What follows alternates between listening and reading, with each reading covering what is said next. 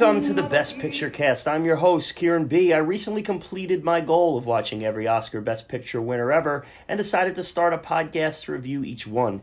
Each episode, myself and revolving co-hosts will discuss, assess, and evaluate a different Best Picture winner with the goal to establish a ranking for the entire list. This is not a who should have won podcast. We are here to discuss the inner circle of movies who took home the crown in their respective years. As a disclaimer, this is an opinion-based podcast and a subjective discussion by movie enthusiasts who don't claim to be trained experts. If we destroy your favorite movie or praise a movie you think is trash, we encourage you to write us in at our email. Our email is bestpicturepodcast@yahoo.com.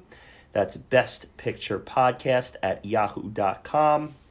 And you can get us on any of our socials, Instagram, Facebook, Twitter, at Best Picture Cast. We're always ready to respond if you're going to come at us, positive or negative. We love to hear from you.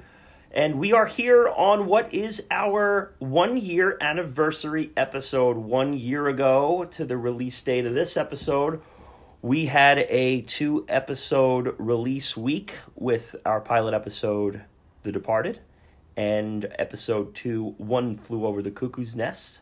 And here to celebrate today, I have both the hosts from that to join us. I'm going to introduce them momentarily. And before I do that, I just want to remind you we're 1 year in, and we thank anyone who supported us or listened to any episodes in whatever length or whatever amount over the last year. But you can help us out a lot by subscribing on whatever platform you listen to this podcast on, or by rating or writing a review. So all that helps. It helps our visibility. It helps our searchability. 1 year later, we're here. And as I said, I got episode 1 and episode 2 hosts with me here today. And episode 1 host was Artie B for The Departed. Artie B, how are we doing today? Doing well. How are you? 1 year later, here we are. 1 year later. Wow.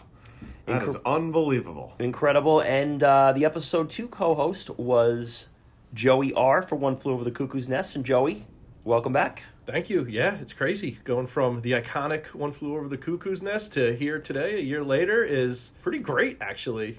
Yeah, it is pretty crazy to think about the year and what a wacky year it was. But it was a great year for BPC, and it was a year of growth for us. And, you know, we didn't come into this pros at this by any means. This was a learning platform for all of us. And I think that we've all grown in our own certain ways, and it's been a lot of fun, whether it was step 1 or step whatever we're at now. It's been good. Joe, you mentioned the iconic One Flew Over the Cuckoo's Nest. That was because we had a little debate in our Cavalcade episode whether One Flew Over the Cuckoo's Nest is actually iconic or is it just iconic because we talk about it a lot. And we put a little poll out on Twitter, and it was pretty much a 2-to-1 vote. I think about 66% said that they did consider it iconic. So 32%'s wrong. That's fine. That's right. Can't trust Twitter 100% of the time. That's right. I want to start with you, Artie. 1 year later, we recorded that Departed episode as a pilot. We didn't really know what we were doing. We just kind of hit record and went. To this day, it's our most listened to episode, for better or for worse. I still love that episode. I think it's fun. It was a fun movie to do first. And looking back on that, what are your thoughts 1 year later? Well, I haven't learned anything in this past year. So here we are.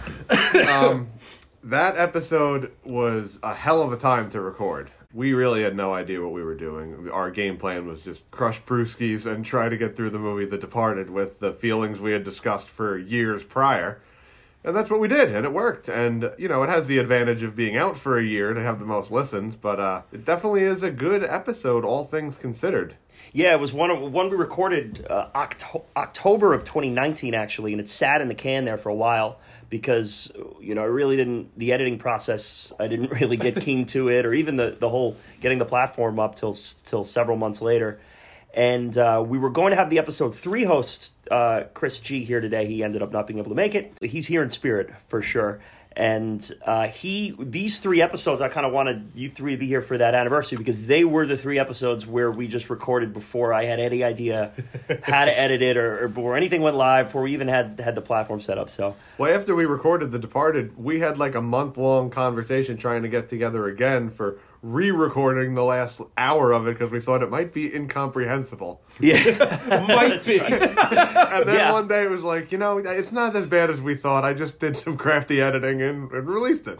It's a good episode. For the first episode, I agree. I think it's really entertaining. It was entertaining, and it's kind of one of those two, like, I had all this stuff planned, like, I thought maybe because we really weren't working off a format for that, other than we knew we were going to do the awards at the end.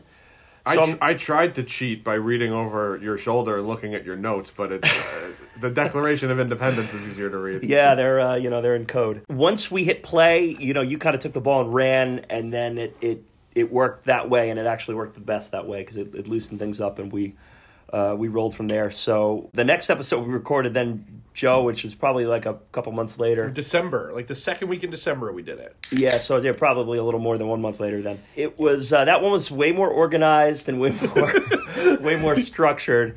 And another episode I'm really proud of. I think there's a ton of great stuff. Looking back a year later, what are your thoughts on that one? So I was thinking about, because I knew we were going to talk about this today, I was thinking about how preparing for it, I had all these notes, I had all these things. I was doing all this research on lobotomies.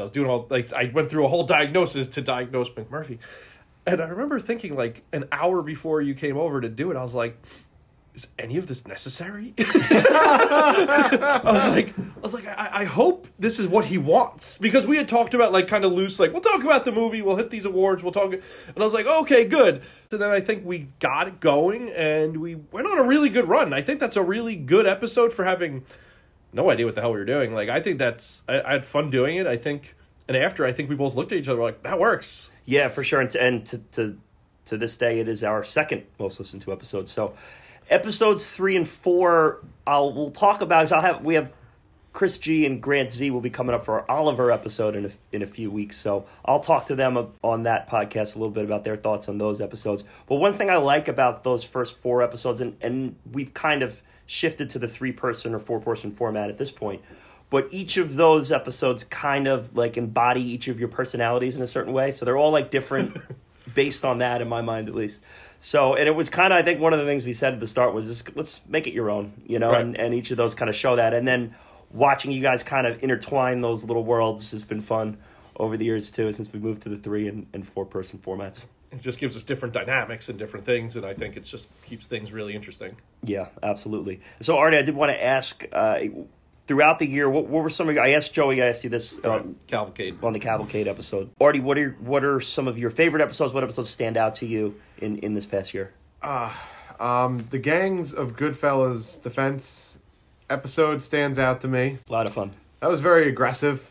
And that came from the first episode, too. That's, I thought that I was just going to record my opinions and talk to my friend about a movie, and then a month later I had to prepare an oral defense of my statements, where 2 people who also prepared attacks, went after me. So that was fun. And I think Grant probably stayed up all nights coming up with that. I don't think he went to work for 3 weeks for that one. He was ready. I think he was ready for you. I think before he came to that episode, he concluded on paper, he's like, I win. I did it. I got him. That was a lot of fun, though, that episode. I mean, that's definitely, of the episodes, it's probably one of the hardest I've laughed. That in the rankings episode for sure. The Sound of Music episode also stands out. That one really is the first movie I was expecting not to like and was blown away by. And that's what this list is kind of... It's got hidden in it. Like when you do these 1 through 92, you're going to find a movie you don't expect to like that you love. And The Sound of Music's one of my all-time favorite movies now. And I never would have watched it if not for this.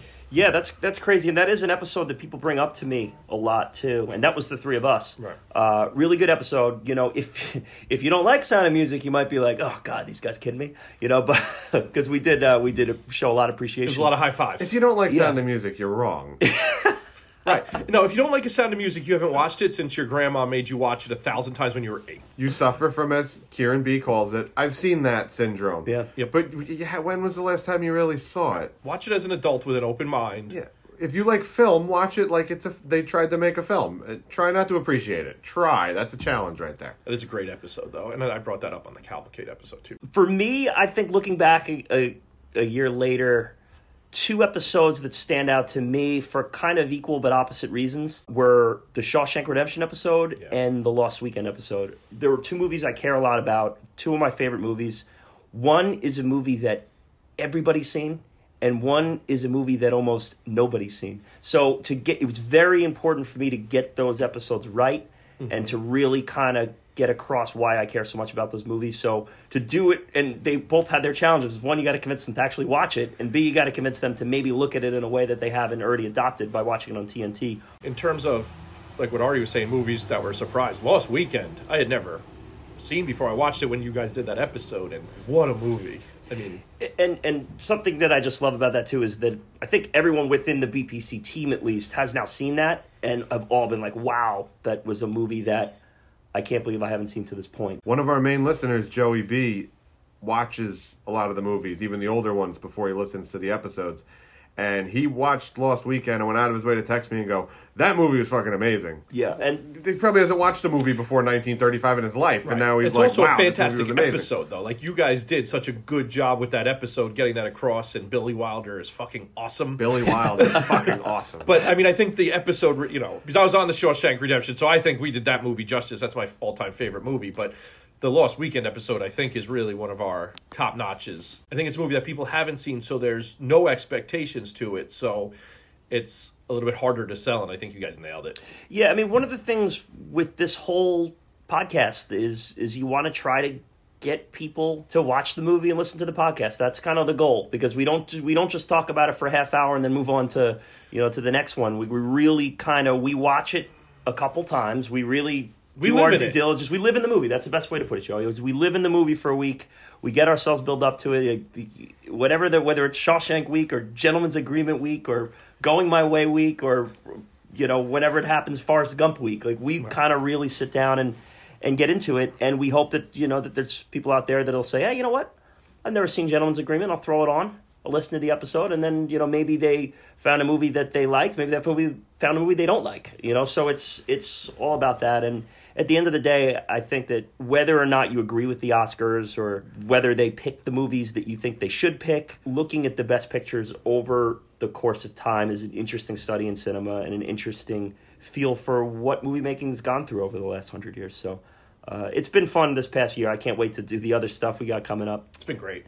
Yeah, and we have a very heavy-duty movie here to do today, and that movie's Platoon. This is a movie that we group watched here for this. Put it on and watched it as a crew, and it's funny. I didn't know how that was going to go, because it's like, I think we've become a well-trained platoon ourselves, because when the movie ended, none of us talked about it with each other, because we knew we were going to be podcasting. Which is so hard to do. I'm like, wow, everyone's really, they're really BPC trained at this point. I wanted to ask Artie and Chris so badly, be like, what did you think about this? And what did you think about that? I left there not even knowing whether they liked it or not, which is funny. So Chris G and Artie B was a first watch for both of them. They had never seen it. Myself and Joey have seen it a bunch of times. Chris G's wife watched it as well. And in case you're out there eagerly anticipating Chris G's opinion on this, he will be back along with Grant Z and the two of us for our rankings episode at the end of the season. A season is every 15 movies. That's kind of how we break it up. And at the end of the season, we kind of all dissect the movie. So Chris G, I'm sure, will be giving his Platoon opinion at that time. And Grant Z, who's seen the movie, will be giving his as well. And it'll be interesting to see where this movie, along with the other movies that we've covered this season, will fit into those rankings. Artie, as I just said, this was kind of a first watch for you. How was your initial experience here? It's fair that you didn't know what I thought about it after it ended, because I literally went, all right, well, I'm going to get out of here as soon as it ended. And you're like, I ordered ramen, I'm going to go. Everyone kind of split, though. That's kind of how it went. Even when we stayed, we were talking about other things. Right. I liked it the first watch, and then I rewatched it a second time by myself on my phone, actually, which is not the best viewing experience, and I really liked it. So it's improved. It's gone up and up. It's gone up each viewing. And our first, just to give you a little bit about that viewing experience. I mean, Chris G has basically a movie theater set up. He's got a big projector screen, surround sound. I mean, it was it was fun watching together, because a shared movie experience is something that I love so much. And even though we didn't get to talk about it then, it was the anticipation of getting to talk about it now 3 days later was really cool. But it was just fun watching together and reacting together and not reacting to certain things. We was like, oh shit, we should probably talk about this later.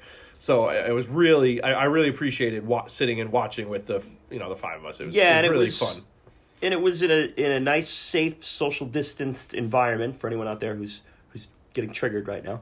It was fun to get that experience again, because it's been a little while since with movie theaters kind of not the way that they were.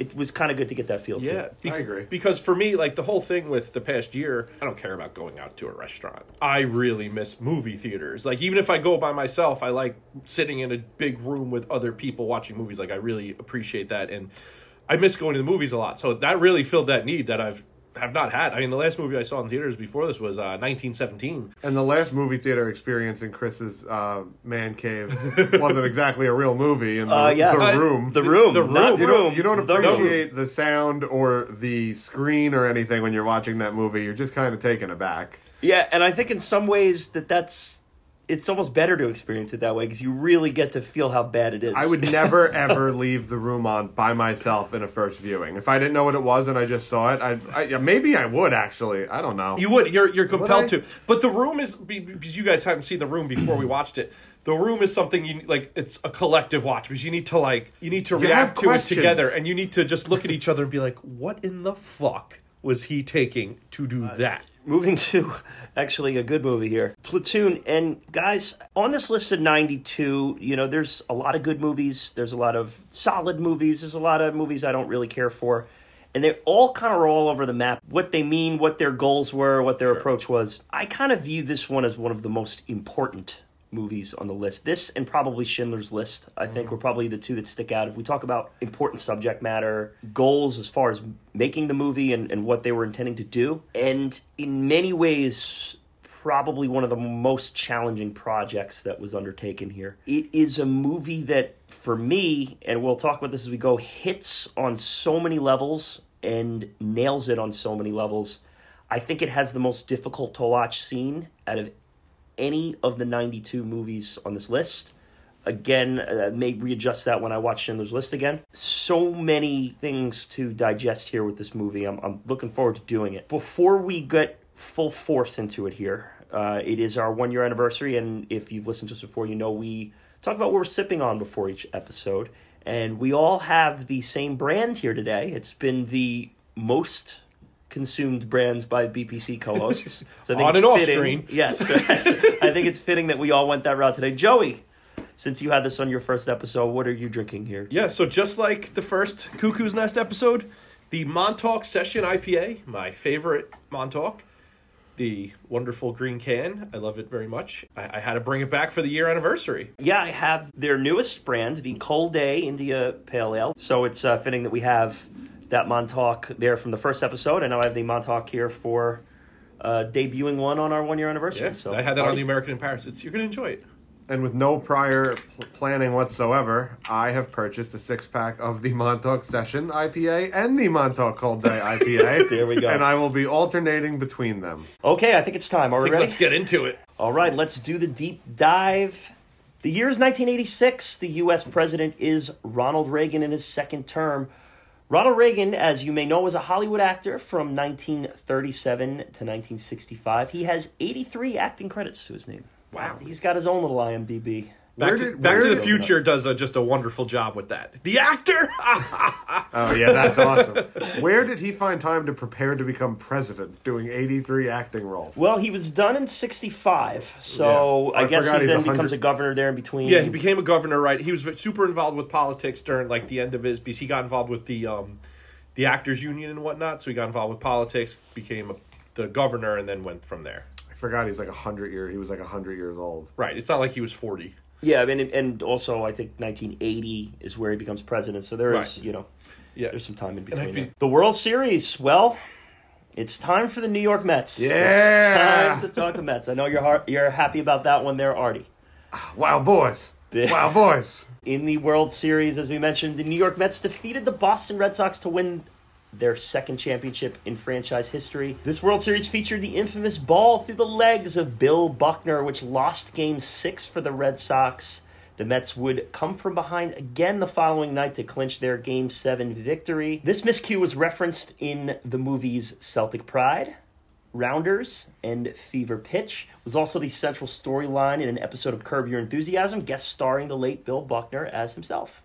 That has one of the all-time Larry David one of the all-time Curb Your Enthusiasm jokes. They stumble upon like a very Hebrew ceremony, and they need someone who's a very devout Jewish person to participate. And when they find out it's Bill Buckner, they're like, "Oh no, get out of here! We don't want you." As he's leaving, they're like, "Don't let the door go between your legs on the way out."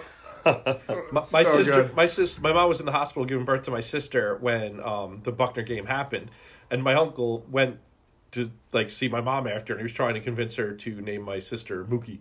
Wow, yes. And of course, that ball is off the bat of Mookie Wilson. And the Mets were managed by Davey Johnson. Artie, do you remember who the World Series MVP was? Tricky trivia question. Tim Tuffle. Close. It was close. It was another third baseman, Ray Knight, was the MVP there. I watched their 1986 championship video every day when I was little. That's where really? the Wild Boys.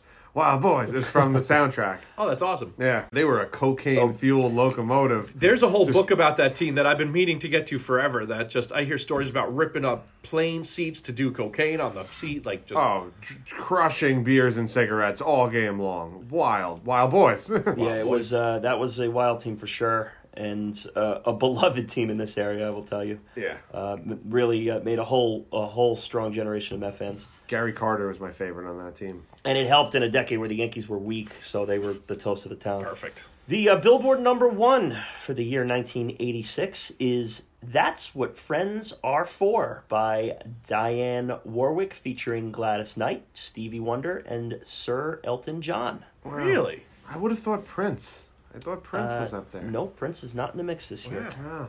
Great movie year. Weird music here, maybe? That's what friends are for. Yeah, we know the song. Keeps smiling. Everything every DJ played it at everything we went to growing right, up. oh yeah, like all the dances and graduation parties. And it's all right, no one gives a shit.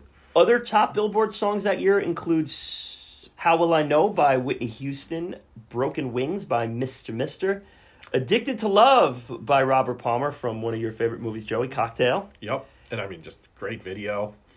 And One Hit Wonder and Oscar Award nominated actor, Party All the Time by Eddie Murphy. Platoon was the Best Picture winner of the year 1986. It was directed by Oliver Stone, original screenplay written by Oliver Stone and inspired by his 2 tours in Vietnam. Music was by George Delrue, cinematography by Robert Richardson.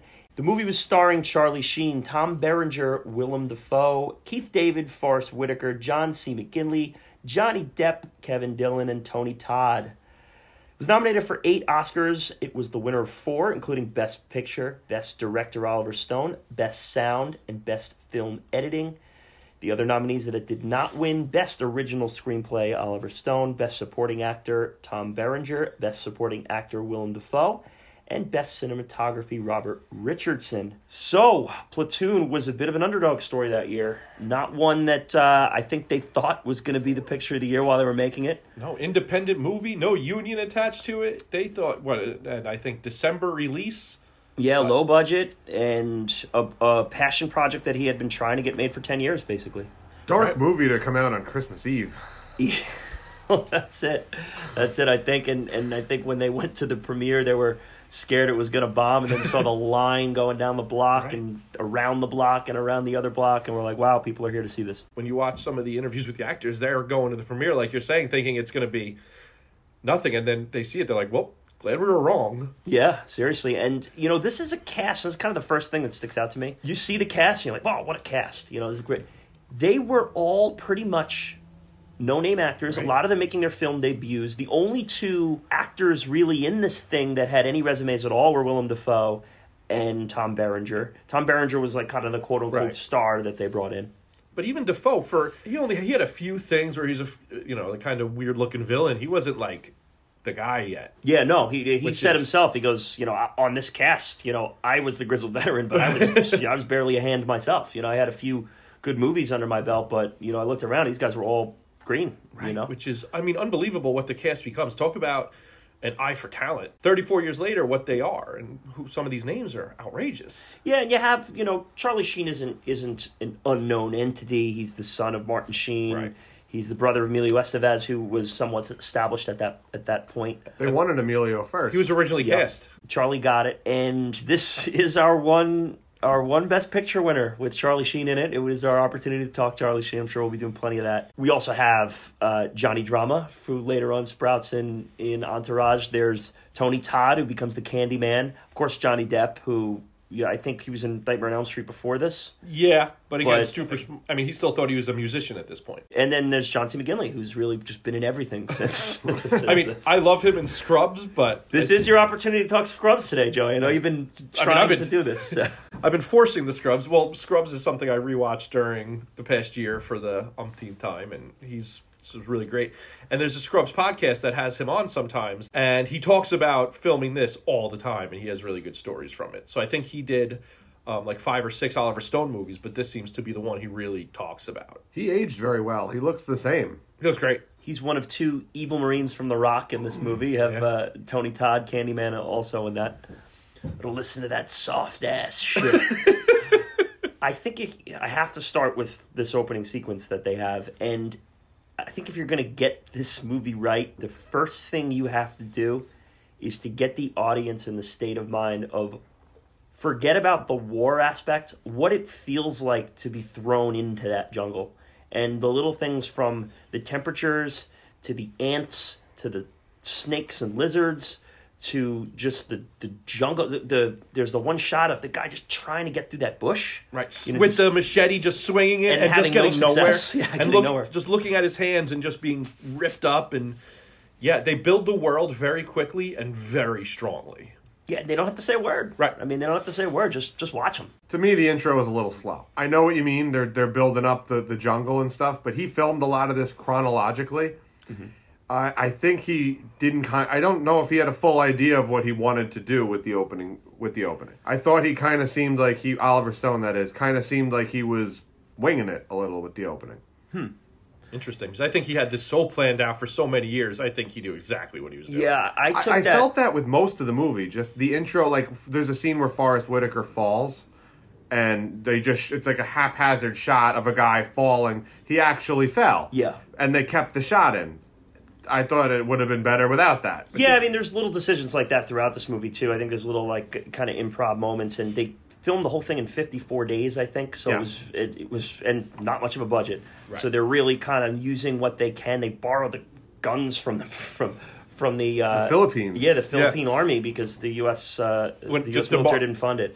Which is unbelievable. But I like that they were really exhausted after training for weeks, and they were really struggling to get through. That's why I think it works when you know the... Yeah, they spent 2 weeks training. Some people say 30 days, but Oliver Stone on Joe Rogan said 2 weeks. Training under Dale Dye, who is the captain in this movie. He was the military advisor who ran the boot camp on them, and it was not actually military training. It was just designed to deprive them of sleep and make them miserable. And teach them how to look like they knew what they were doing. And they started filming the day after boot camp ended. So they were all exhausted. And bonded. Sick of it. They bonded. And you feel all that.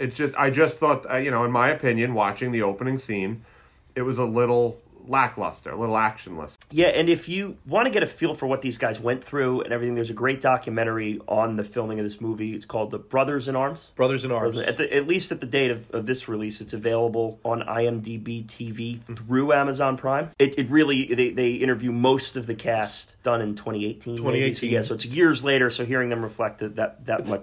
It's really good. And Doc, he's like the director of it, and he's interviewed too. Charlie Sheen narrates it. It gets really deep, and these guys have such vivid memories of the experience, which shows what they went through. Yeah, you can tell Johnny Depp to this day hasn't forgiven Oliver Stone for a lot of what he put him through. In regards to the beginning, Artie, I would imagine that probably a lot of people share that experience with you with it, because it is a slow, trudging start to this thing. I saw what he was trying to do. I thought it was very deliberate. I think I noticed it more in this viewing than I did when I initially saw it, where my first view, I probably was just more settling into the movie myself and not really taking it in all that much. But this time I really got a feel for it, and I think it was just about getting everyone to get a good grasp of what we're dealing with here as far as the geography of it goes. And how much it sucks. Yeah, and the same thing with, those first shots of Charlie Sheen and the newbies getting off the plane and seeing the dead bodies immediately. And what is the first line from Gardner? Like, oh, come on, is that what I think it is? Or like, just really? When they watch the body bags. Yeah, like watching them get off the plane and then seeing the guys who are leaving just beaten down, their eyes are heavy, versus the guys in the new clean outfits with the hats still nice and crisp. You know, one of the guys yells at him, 365 and a wake up. And just really, right away, it's just like, oh no, what did I do? One of the things that I like about this movie, and I think where this movie is incredibly effective with what it does, is he's clearly has a goal here, and he's clearly trying to make a point. Mm-hmm. But he gets there on a lot of different levels through a lot of different means. It's not one directional with how he tells you the story. And a lot of these movies where it's very clear that the director's making a point, it's just kind of always in your face. There's even Oliver Stone movies that are that way. But in this one, you get kind of stuck in the jungle of this movie as you're watching it, whether or not you know what he's trying to do. And that's one of the things I appreciate the most about it. And I don't think the themes that he's trying to say are as easy to get a grasp of as they could be. Where did this movie strike you guys as far as how it tackled its themes and how its themes were put at you? So I think that it does... What I really like about it is that it does not pull punches. It does not blink. It doesn't turn the camera away from things. It lets you see what it is while also kind of focusing on that these guys were a unit. They were a split unit under the two, the Elias and Barnes, which we'll get way more into. Watching them come together, watching them form these bonds, all this was going in, but it also felt insulated and small while also big and huge. It's a war, while also being very focused on these 33 some odd guys. Yeah, Artie, I know you sometimes have, or you can have issues with movies that have a forceful message. How did this movie's forceful message come across to you? Overall, this movie does a great job of making you feel like you are in it. Like you are on the ground. There's not shots from up above looking down. It's on the ground, in the bushes. It's messy at first. As the movie goes on, the shots get a little crisper through the jungle where you can see a little more. But overall, it's just you're in a mess. You feel like you're in a mess. And the storytelling, the characters, the aspect of the characters and their humanity, and the whole duality of there's a guy who's reality, and then there's the way reality ought to be, which is Elias and Barnes. The way that he tells that message overpowers the political message, I think, that he's trying to get through in the overall telling of the story. I think that you get a little lost in the characters and a little lost in the jungle, and it's not as heavy-handed as other Oliver Stone movies. Yeah, that's a really good way to put it, is overpowering the political message he's trying to make. And still being able to make the message. So I think that's a really good way to look at it. It's funny how, because I think the Barnes versus Elias dynamics can be, I've kind of looked at it differently every single time I've seen this movie, including my second watch this time. I don't think it's as plain and simple as it appears to be when you first see this and when you first take it in. Artie, you put it as one guy looking at reality and one guy looking at what reality ought to be. Barnes says that at the end. He goes, I'm reality. It's like, there's the way it ought to be, and there's reality, and I'm reality. And that's what it is. Like, he gets shit done. He's dealing with the way the world is. And Elias is, quote-unquote, a crusader. It's his reality. And what's interesting to me... He wants to try to mold reality. Barnes is just living with reality. His reality, though. Yes, still and extreme. That's what's interesting to me is when you... That's the difference. When you laid it out like that, Artie, I just, in listening to you, took you flip-flopping those two with what you meant about it, in saying that Elias is dealing with reality and Barnes is dealing with what he thinks reality ought to be, because they're both kind of doing that in a way. They both have different perspectives of what realities and what the realities of this war are. And I think, in the end, when Charlie Sheen kind of says, I'm the child of both. They're vying for my soul. Yeah, the child of both theories. And I think that, when you talk about what something like this war could do to you, and do to your mind, and do to your body, and do to your perspective of life, he created two very fascinating characters to do so, played by two wonderful actors, top-notch, reverse cast from what you'd expect. Which is my favorite thing, and I know it was done on purpose, but I've seen this movie probably about 10 times at this point. And every single time when I see them, I always think Berenger's going to be the good guy. And I always think Dafoe's going to be the bad guy. And I know it was done on purpose, but it gets me every time. I think one of the things Oliver Stone did with this movie, I think you're right, it's not as clear-cut, their characters. Right. What he's saying is the Maniac is more adaptable to this particular war, whereas the Crusader, who even says, we're going to lose this one, right. He sees that there's no value that they're fighting for in this war. Yeah. They're just in the shit, and Berenger's character Barnes is more adaptable to that. So in this world, he is like, yes, my reality idea is working compared to Elias's. That wouldn't have worked. Right. Well, Barnes is kind of almost unable to see past the end of the gun, right? Where with Elias, it's looking at the stars. The stars don't make judgment. They just are. They're not good or bad.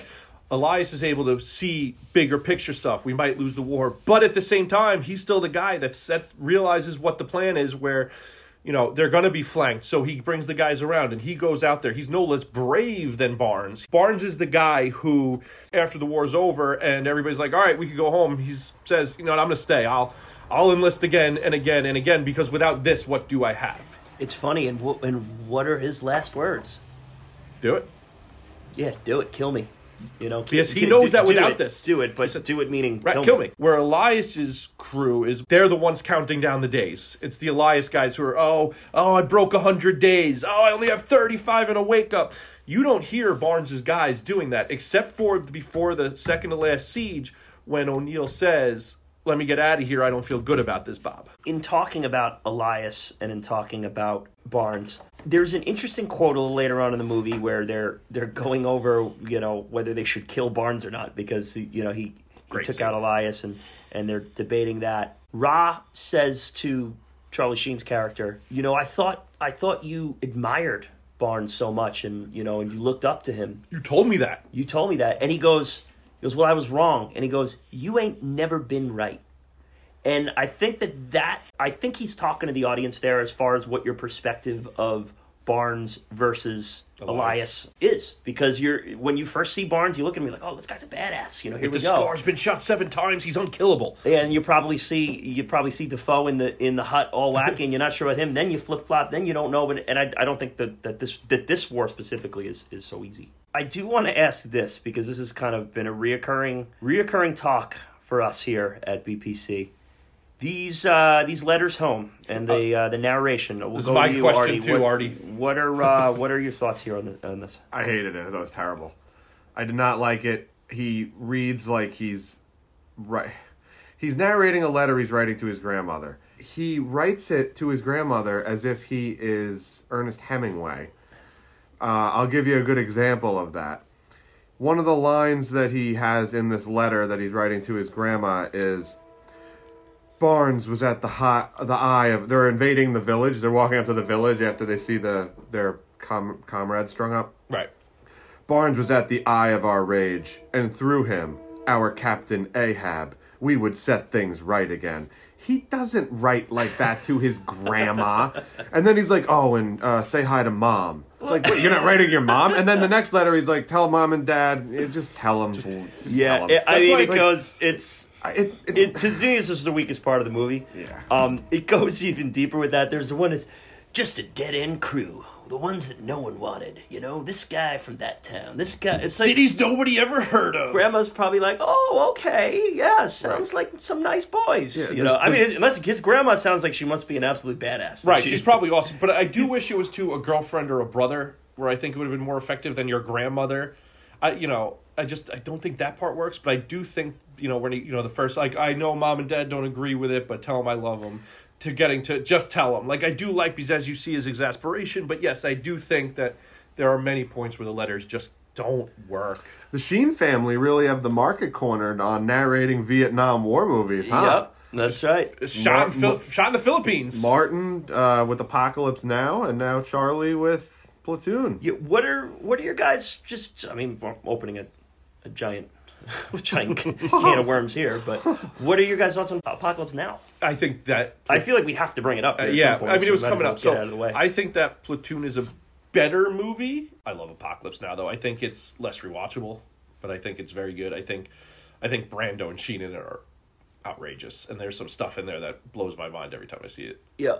I love Apocalypse Now, but I'm a big cinematography guy, so there's a lot more to appreciate in that movie as far as awesome shots and lighting and for sure mixing it all together. It's phenomenal. I think there's a documentary on that filming too. There is. It got suggested after I saw Brothers in Arms, and the suggestion was Platoon is more of a intimate, relatable human story than the, Apocalypse Now is an outlandish, like a crazy story and a crazy scenario in Vietnam. But it's not. It's not about day-to-day life in Vietnam. It has some of that, right? But it's about a secret mission. Yeah, there's some fantastical elements. Exactly, right. exactly, which I like. It's a great I also movie. am just. It's Coppola. He come on. I think that's why that's not my favorite. Like one of my favorites is I think it gets a little too fantastical. I don't really love Brando and Hopper's characters in that. No. I'm more into like the Duvall stuff and Duvall's very and good. Sheen. I love Sheen in it and the Lawrence Fishburne stuff. I love that first half of that movie. When it gets a little wacky, it's just kind of I feel like I'm watching The Beach. It gets a little nuts where there's times where I'm like, all right, that's where I think that it's way less rewatchable because I think you really have to be in the mindset for the back half of that movie. That movie also, the narration gets to be overkill by the end. I want to probe you a little bit on the cinematography there since you brought that up, but I do want to put a cap on the narration here. The other thing too with Grandma is like toward the end he starts giving her like strategical like analysis, like we came down the mountain from that point and then flanked them on the side from this point. It's like Grandma's probably like And honestly, the military's going to read that and not get it to Grandma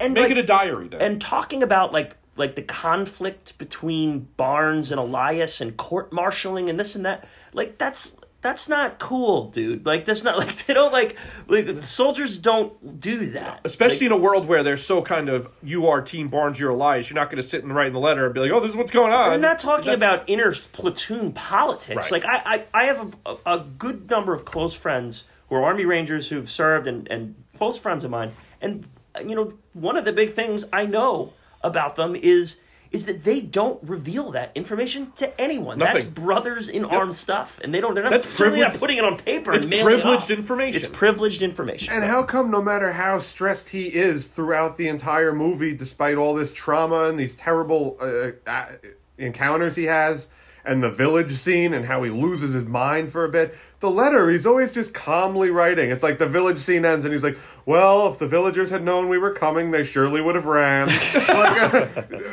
But he slattered his brain like a bunny. It's like, let me gather my thoughts and write a masterpiece to Grandma.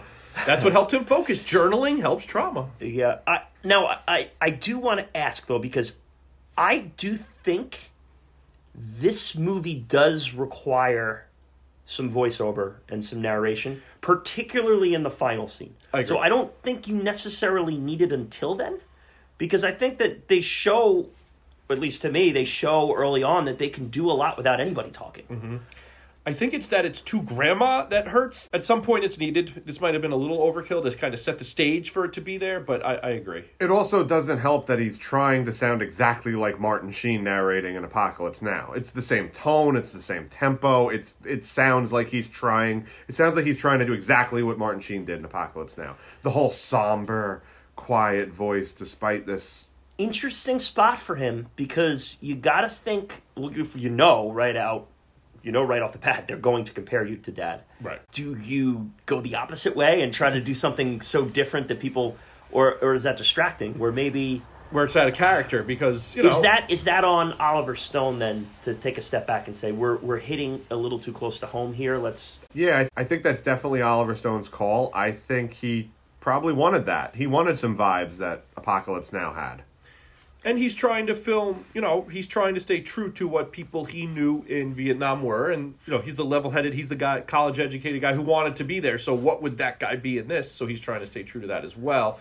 Well, yes, but his father doing the same thing 9 years earlier is... And there's a transparency to these letters. You can clearly tell in moments that he's going into exposition mode. And he wants to flex his poetry as a filmmaker, which I like. Like, I like those, you're making fun of, the Hemingway part, and, it is goofy that he's sending that to Grandma, where, I don't think it's impossible to believe that, a soldier might want to, get a little creative linguistically. Maybe his grandma's. I mean, listen, look at some of the Civil War. Who knows? You know, look at the Civil War letters. They're all poetry. It's just right. It is a modern thing that I don't think lands all the time. Yeah. It is. It's problematic in this. I would agree. It's a little bit distracting. I think it's one of the weaker parts of the movie. Yeah. But I'm not ready to pull the plug on it completely. I'm not ready to say let's have no narration. No, I think it needed it. Yeah, and I think that it's particularly the final scene. I agree. It needs that little just summary of what we just went through. Right. It's also a short movie. This isn't a 3-hour movie where everything's laid out for you. So some connecting of dots have to be put in. So I do think the narration works there. This. It's an hour and 57 minutes. Like help us get there sometimes, and I'm okay with that. The other thing, too, is there's such an authenticity to the platoon and how all of their language is how soldiers talk to each other. Absolutely. That it is kind of, you need to have a little bit, you need to give the audience a break from that and let them hear some language that's outside of just... that they're used to. If you're not in the military, this language is a very foreign. Like, this is... You can't just hear asshole and cheese dick the entire movie. Cheese dick made me laugh every fucking time. Like, it's such a funny thing to call somebody. Yeah, I don't even get it. Well, I think at one point, Chris's wife was like, who's, a brilliant psychologist. Way smarter than all of us. Goes, what's a cheese dick? And Chris is like, I don't know. Yeah. I don't have an answer, I'm sure, but it makes me laugh. Like, it's such an insulting It's thing. like a meaningless insult. In regards to the cinematography, Artie, you kind of, it didn't do a lot for you, it seems like. The really good shots were few and far between, and I thought that I really got the vibe that as they were going, they got better. They got the grasp of how they can get good shots. Because the jungle shots in the beginning, I don't like any of them. There really aren't any memorable shots.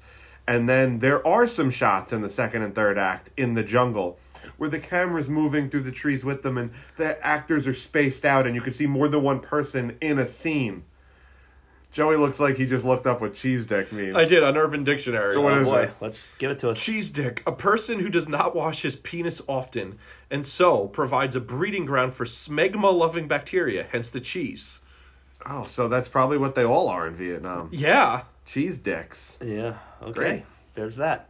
What was I saying? You were saying really smart stuff and I completely derailed us. I just saw you cackling quietly. It is another week here at BPC and another legendary cinematographer. Robert Richardson here, and this is early in his career. It's his first Oscar nomination. He'd go on to work with Stone again in Wall Street, Born on the 4th of July, Natural Born Killers, and JFK. Wow. He'd work with Marty on Casino, The Aviator, Shutter Island, and Hugo.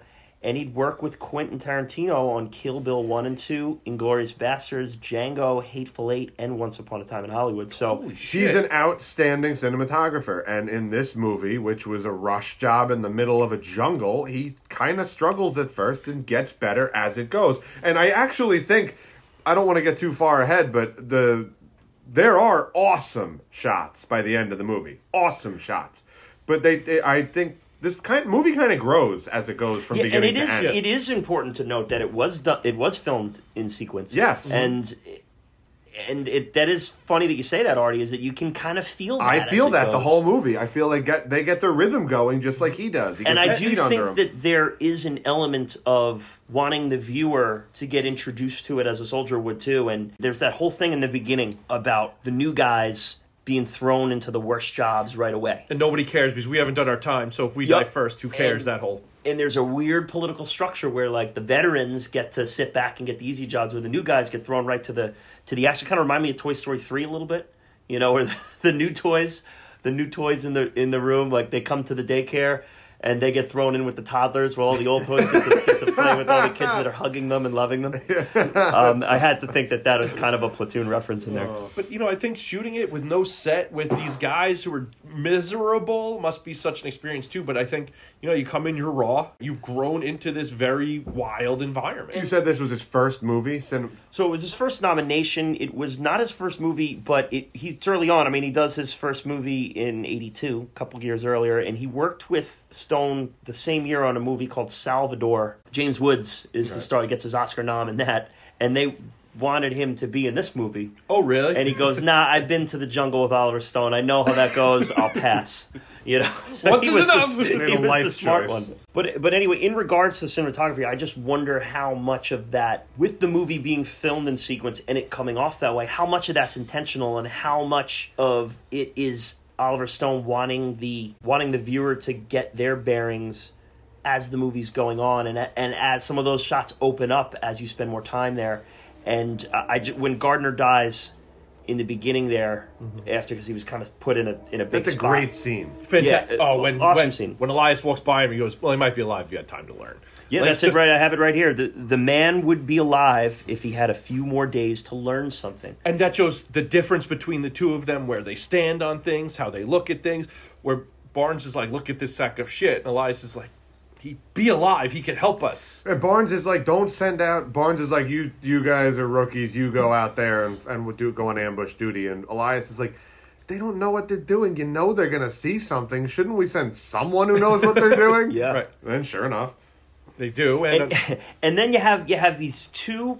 I mean, let's be honest here. Barnes and Elias are both just G.I. Joe superstars out there. I mean, they're both just they're not getting stopped by anyone but each other out there. Right. Elias reminded me of Daniel Day-Lewis in Last of the Mohicans, like, going in and out. Like Mel Gibson in The Patriot. Yep. Like, I was thinking of Mel everything's Gibson in on the main road and he's running through the woods like a flash, just shooting people. But just nothing on him. And then just you have super soldiers, been there for years. And then Barnes shot 7 times. We know Elias has been there for 3. The guy's what does Red say? The guy's been here 3 years. Thinks he's a god. Thinks he's Jesus Christ. Yeah. And then 3 years later, Defoe plays Jesus Christ in Passion of the Christ or whatever. Yeah, right. And then so you have these two guys, and then you have the sad sack lieutenant in the middle who's supposed to be giving. Wolf, supposed to be giving these instructions. He looks like he just got out of Chaminade. You know, Sergeant, maybe I should give the orders in front of me. Yeah, okay, sir. Oh, great scene! I love yes, that. Sir. He leans forward to look close, and blows smoke and goes, "Yes, sir." Love that. Tom Berenger is so menacing and so awesome in this movie. I love this performance. I can see, I'm sure there may be problems here or there, but I love this performance. I agree. So Berenger and Defoe are based on real people. Defoe is based on an actual Apache, someone that Oliver Stone served with or served under that had Apache blood. And he wanted an Apache, but someone with Native American blood. He couldn't find any, so he went with Defoe, who kind of pulled it off. And Berenger's based on someone who had facial scars all over their face and was like a complete maniac. A couple episodes ago, Artie, we were here for the Amadeus episode, and we were kind of talking about some questionable makeup in that one. This was not. This looks real. Honestly, I mean, it really does. It looks like he has actual facial scars. Yeah, I think what it was just Chris was like, "Wait, does he actually have scars?" Yeah, Chris said that. He's like, "I didn't know Tom Berenger had hideous scars." It looked just like the Joker in The Dark Knight when he doesn't have the makeup on. It was identical. And this is only 2 years after Amadeus with a much lower budget, so it's interesting. It's impressive, and it just makes him so intimidating when he looks at you, and it's just. All mangled. And he's like guys like John C. McGinley's probably like 1.5 inches taller than him, but Berenger is just bigger and just more powerful, and you feel that. And it's just such a great job by the characters really playing their role, because really John C. McGinley can be a powerful actor. We've seen it time and time again where he really could have, puffed out his chest there, but instead he plays the guy who's now scared and pulling back, where Berenger says no. Yeah, Berenger's a badass.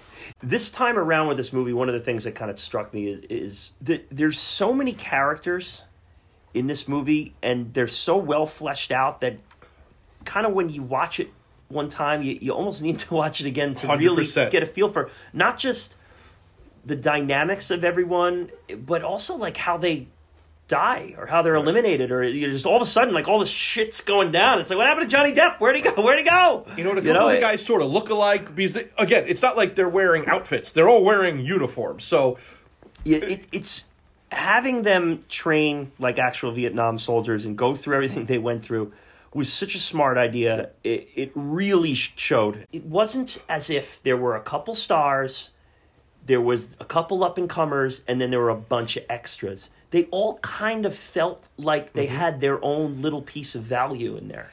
This, I think, is the most realistic war movie I've seen. In terms of feeling, watching the movie like I'm in Like I'm in it. Like I'm really in it. I agree. It's not there's not a Hollywood story going on. It's just shit and then more shit.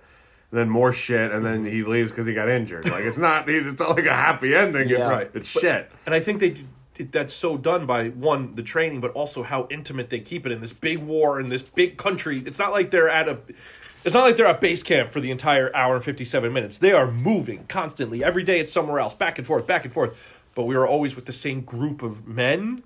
So it feels so small and intimate that you give a shit when guys die. That nor in a regular movie, you don't care when the second guy dies in the third battle. Right. And two of my favorite parts about the documentary, Brothers in Arms. Number one, when they were not filming, they were all at this, they're basically hanging out at these local bars, and a bunch of them were talented musicians. Johnny Depp was a guitarist. He wanted to be a musician. He wanted to be an actor. And there was a drummer, there was a bassist, there was a rhythm guitarist, there was a vocalist. Well, Corey Francis was in a band before he left the band to do this movie. So there was like this local band that played, and they could just kind of do bad covers. And like the first night, they're like, "Hey, you mind if we play a song?" And the second night, they're like, "Oh, are you going to play a song?" By the third night, we just took their instruments and they were just playing every night, and they just became like the bar band. And like Johnny Drama goes at one point, he goes, I was a pretty good drummer.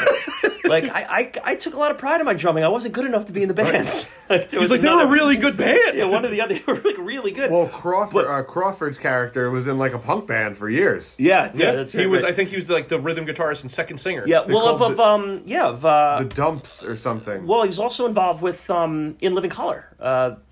That was Corey Francis. It was Corey Francis. Francis. Yeah, Cult of Personality. Yep. Yeah, so talk about Cult of Personality, Barnes and Elias. Holy shit. The other great part of this documentary and hearing it is that as because they filmed in sequence, as their characters either died or were removed by helicopter, the actors were sent home. Get your stuff. You're done. You're done filming. So as the filming went on throughout the days, the social group got smaller and smaller. So now when they had the whole crew of them partying, playing the band, like, shit, Johnny's gone. We lost our lead guitarist. Like, now it's a 3-piece band. Now there's just the guitarist. Now the band's gone.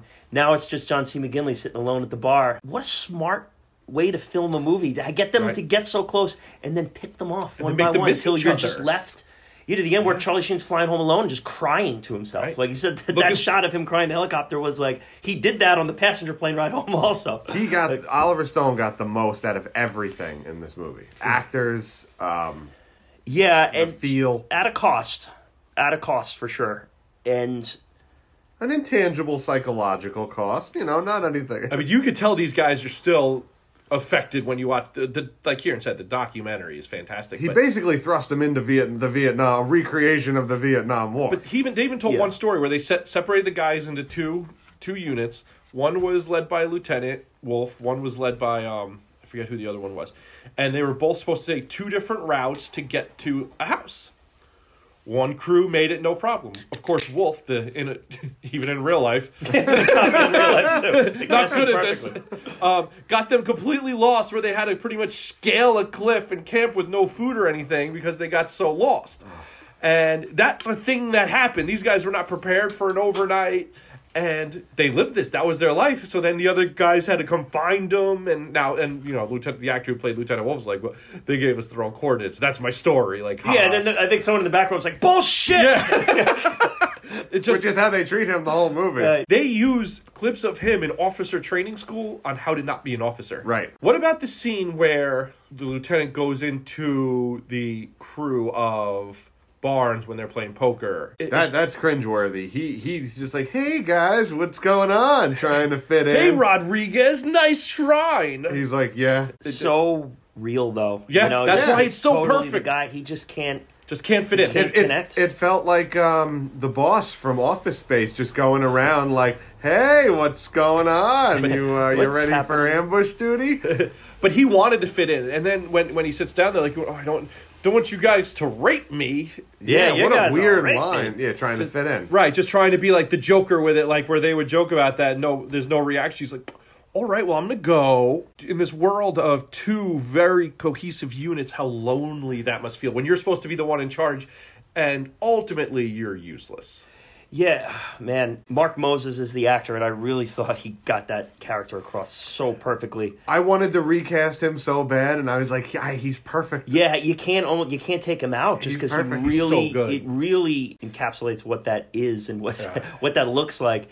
He goes. I think he's in Mad Men and Homeland. So let's talk about the indoor scene here with the two sides. Basically, you get some real flexing on the needle drop here. With the song, you get the Jefferson Airplane. Great, just such a vibe.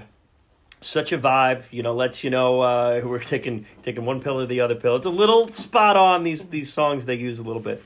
Whether it's that or the Okie from Muskogee, we get Merle Haggard again in this one in the Country Room. Our second Merle Haggard appearance in Best Picture winners we've covered. He's in Crash. Who would have thought that? Yeah, that's right. He's in Crash with the big scene with Ryan Phillippe in the car. Oh, okay. And with the hitchhiker scene in Crash. Merle Haggard for Okie from Muskogee's that, and then they're singing The Tracks of My Tears by Smokey Robinson in the other room. Great song. You get a good feel of the differences here between these two, and you certainly get a feel of which side Oliver Stone prefers. He's not real kind to the Budweiser drinking, Jack Daniels drinking Indy 500 fans in the other room. That's probably how it was. Yeah, I mean, he has said, I think he commented and said that he found that the pot smokers were more able to adjust than the alcohol drinkers. Hence the whole scene with the Jack Daniels bottle and you guys are smoking and it's gonna mess up your brain. And he's just the opium might have been a step too far. Yeah, the opium will mess up your brain. My neck doesn't hurt. But I think those scenes are so dynamic, and I'm so happy that they both weren't done in barracks the same way, that Elias's crew had this little, underground headquarters with the lights and the hammocks. Ra has that throne of himself in the middle. It just feels much different, where Barnes' guys would just be in the barracks, where some guys are, on the outside of it, but they're still there because they're not going to join the other side. It kind of gives us a little injection of fun. In this movie that really needs it. We need a little moment of levity for just kind of see them being themselves, singing, hanging out. Just dancing, having fun. Even in the other room, just a guy praying, or the guys drinking Budweisers, talking about the Indy 500 or the like pussy. Yeah. Nice piece of pussy. nice alliteration there, Oliver. You popped the peas, bro. Yeah, nailed it. But your Junior kind of making fun of him. It's just nice to kind of just get away from the jungle for a scene. And it shows their personality outside of always that tension when you're marching, when you're setting up. You're in fight or flight mode, right? So you're tense. The adrenaline's going. They're letting them let down, and even their moments of fun are dark. Kevin Dillon's character, Johnny Drama's character, is crushed. Why is he opening the beer with a huge knife? It's a can of beer. You just you go. He's carving the lid open like an animal. Then he bites it. Then he bites it and gives it to the lieutenant. And the lieutenant's like, "Oh, thanks. I'll send this home." But Kevin Dillon's he's crushing Budweiser's, going, "They're over there smoking that shit. Shit makes your brain stupid," or something. Right, just ripping crushing Budweisers. And then he's like, "It makes you a pacifist." It's like, oh yeah. The Vietnamese mess with the grass to make us to make us pacifists. Oh, but Artie, I mean, using an assault rifle as a bong is dark. I don't. Put your mouth up to this. Yeah, that is. Everyone who watches that movie for the first time goes, "Oh, where are we going with this here?" Put your mouth. Here's a giant pipe for opium. Now put your mouth up to this. I have to ask you about this, Artie, because you've been outspoken about this character in the past, or this actor in the past. How did you feel about Forrest Whitaker in this movie? Big house. You're not a Forrest Whitaker fan. Not a Forrest Whitaker fan. Okay. How did he do in this one? Same as always. Okay. I just feel like I'm watching Forrest Whitaker act. It's Jeremy Renner syndrome, and Forrest Whitaker has it. That's what I get. Yeah, I think I guess it's just a case of just different opinions because I love him in this. I think he's given very little, and I think everything he's given he delivers with real believable passion, and I like him. I agree with you. I think that character should have been completely immemorable, but even like his line, like, I gotta be honest, I'm hurting inside, brothers. Like, there's things where I think he does a really good job of bringing people together, and when that first, the first ambush when Chris gets shot and he's sitting with him trying to calm him down. It's a personal thing for me. Yeah, at this point you can't I see him acting, I can't get past it, and it's the only he's okay in Panic Room, which is Fincher. That's all I got. Yeah. I haven't seen Last King of Scotland, I know. I haven't seen that either. But like I don't like Jake Gyllenhaal, but I haven't seen Nightcrawler or Zodiac or like any of his best movies. All of his best movies. Yeah, I know. So after our night of fun, we get New Year's Day, and it's just another movie on our stretch here. I mean, this is New Year's. We're on a New Year's 3 run in here. a row that I've been on that we've talked about New Year's. Incredible. This is quite different. Yeah, this is shit goes left for them. This is not good. We get a little taste of the booby traps and the tunnels. I really love the tunnels, and I really love Defoe, Elias, going through the tunnels, how cautious he is, and there's that one point when he comes up on where it's going to be a room, and he rises, and he's sitting there, and every time I see him, I'm like, why are you going up that way? It's like, oh, because he has to be prepared if someone's there, and they just do a really good job with that, and I think that's a good scene. It's very tense. That's a good scene. I'll say, if there's maybe one part of this movie that could be darker, if that's necessary, I don't know that it is, it's maybe the tunnels. Do you mean lighting wise? No, I mean content wise. Okay. Because I just, in speaking to someone who was over there, and stories from those tunnels is they usually have the smaller guys go through those to get to places, and one of the things that he quoted as saying, as you're crawling through there, you never know, at any second, at any time, you could explode. Right. And you're in pitch black darkness, and there could be a rat in front of you, there could be a lizard in front of you, there could be a bomb in front of you. Right. And you're just crawling and crawling and crawling and hoping that there's light at the end of the tunnel. Like, I remember, it's something I'll never forget to the day I die, and just you think about how bizarre the conditions of this war were. Different world. Different war. You get the scene with the booby traps and the guy lifting the... And they put, the information, like, oh, we got maps, we got this, we got that. Are these guys not, like, are they trained in any way? There is a box of maps and valuables right next to a box of explosives, and you don't think, maybe this is a booby trap? Maybe. Well, they thought it was. That's why they were looking for things. They just didn't think that box. Well, the one guy was saying, leave it. Leave it. Don't touch it. Leave I know, and that guy had some brains. They both died.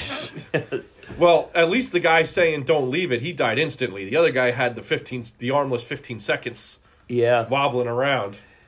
You have to think that maybe there's this, I found something big that's going to be this big break. I found these maps. I'm going to get promoted. I'm going to get, I'll get a break now. Yeah. Maybe I won't have to go on the next ambush. I had this great find. Right. That's but obviously with the just take the map out of the box. Yeah. But again, when you're in it, you want the box, you want to get out of there. I get that, and I'm sure that's something that happened for reals. Yeah, now we have to talk about probably the most, well, I don't know if memorable is the right word, but the biggest... It's emotionally memorable. You don't forget it. Biggest scene of this movie. It's emotionally memorable. Yeah, it's as heavy as any scene that we'll cover, at least on the Best Picture winners here. And this is the storming of the village. And I think that the sequence of this is masterfully crafted. The guys hanging out and chilling in the rooms, smoking, drinking, having fun, to basically getting completely annihilated by these booby traps the next day, and they show the evils that they're dealing with. Mm-hmm. And now he's going to show the audience the evils within. Right. And it starts right off with the slaughtering of that pig for absolutely no reason whatsoever. Yep. Which pans to a shot of a child sitting there watching right after that. And then obviously... They're letting you know it's what not they're subtle. Watching. Brutality and children in one quick shot. Right. I mean, we don't need to go beat for beat here, but you have the scene with the one-legged handicapped kid. I want to talk about that scene. Now is the time. So, I don't understand Charlie Sheen losing it in that scene. It seemed like an out-of-place reaction. Like it wasn't... He was scared. Fear hits different. And the booby trap sequence right before that is important, too. They just left that scene. They're all shook. It's just it seems like he was really pushed over the edge pretty quickly. You have no idea what's under those floorboards. He got lucky that it was an old woman and a mentally ill man with one leg. That very easily could have been people with guns and bombs shooting him in the face. Of course, but then he starts going, "Why didn't you listen to me?" You're looking at the guy, you know he's mentally handicapped. Right, but he's freaked out. He's scared. He's past the point of, oh, this is what it is. It's that and the rationality has to come back. I think a lot of it too is this character is not in a very stable place at any point of this movie. He thinks he's a rich kid who thinks he's like doing something noble coming over here. He's looking up to one guy, then he's looking up to the other guy. He's trying to act tough here, is what it is really what it comes down 100%. To. The whole, like, dance, he does, like, the John Wayne dance, I didn't dance. Like that. I felt very... but he immediately kind of backs off. When he sees Bunny go worse. Yeah. He's able to gain his humanity back, where I think other guys lose that humanity. Chris is able to be like, holy shit. You're going to laugh at me? He's like, don't let him laugh. He's got the other guy egging him on. Don't let him laugh at you. And then, Bunny goes real dark. A lot of bullying... I think this scene... It's a lot like high school. Yeah. I think guys are like, do it, Barnes, do it. When like, you're saying do it to like not like slapping a kid in the locker room. To murder. Like murder. Like, but even with when Red's saying, like, let's get out of here now. Nobody saw anything. Let's just pull back. Because Red, who's kind of a tweener with his reactions at times, he's now trying to be like, hey, we got to get out of here because if you do this is bad. And then he just murders this kid and then his grandmother, just violently. Did you see the way his I've never seen that happen open? Before. Like excited and giddy. But talk about telling and not showing. Because you're sitting there as the audience like, oh, maybe he's all right. Maybe he's all right. And he's like, oh, did you see his head split open like a coconut? Or it's like, oh, geez, good. And God. I think in that scene, because I think that's that whole sequence scene is so dark and so tense where if you just throw in splattered brains, I think it would pull you out of it. Oh, yeah. We don't need that. We don't need that. This scene's hard enough. I don't need to watch this. Like it's not I don't need to see it. This isn't I got it. It's not a gore movie. It's as graphic as it needs to be. It's probably more graphic than it needs to be. The sound is vicious. They do that throughout the movie. Like when Forrest Whitaker goes through the Claymore. Yeah. They don't show it. Yeah. They just show him screaming and it going off. Clinton's big on that in his first couple movies. Next you get the woman freaking out. So they're interrogating the husband, and then his wife comes up screaming. Thank God Lerner, Johnny Depp, is able to narrate and saying, like, we're farmers, you're doing this, they make us keep this, what do you want from us? Very chaotic scene with the translator and you're just trying to get, and the guys in the background yelling. It's just, oh my God, it's really hard to get your Depp bearings. Is great in this. He's fantastic. This is where Depp earns his stripes in this movie. It's his great scene. Yeah, oh yeah. The chaos, and then when Barnes just shoots the woman.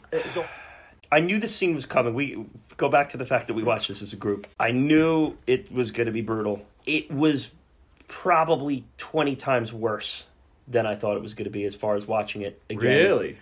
Can't imagine it being less brutal anytime you watch it. Yeah, it's kind of like it was like that bad turn on a roller coaster you know's coming. And like last time you went on this roller coaster, you got a little bit of a sick stomach. So I know it's going to come up. So I'm ready for it this time. And then you hit it and your stomach gets even sicker than it did the last time. I was sitting there pretty jarred and like welling up in the jaw, if you know what I mean with that. It's like almost like salivating in my eyes and my jaw because it's like this is just you're having an emotional reaction. When he takes the girl, the young girle. Yeah, I couldn't handle that. That's I wanted to stand up and yell, no! Yeah. Well, that's the thing. Leave Brittany alone! When screaming and holding the girl after shooting the girl's mother in front of the girl and the father just and all the lieutenant does is close his eyes.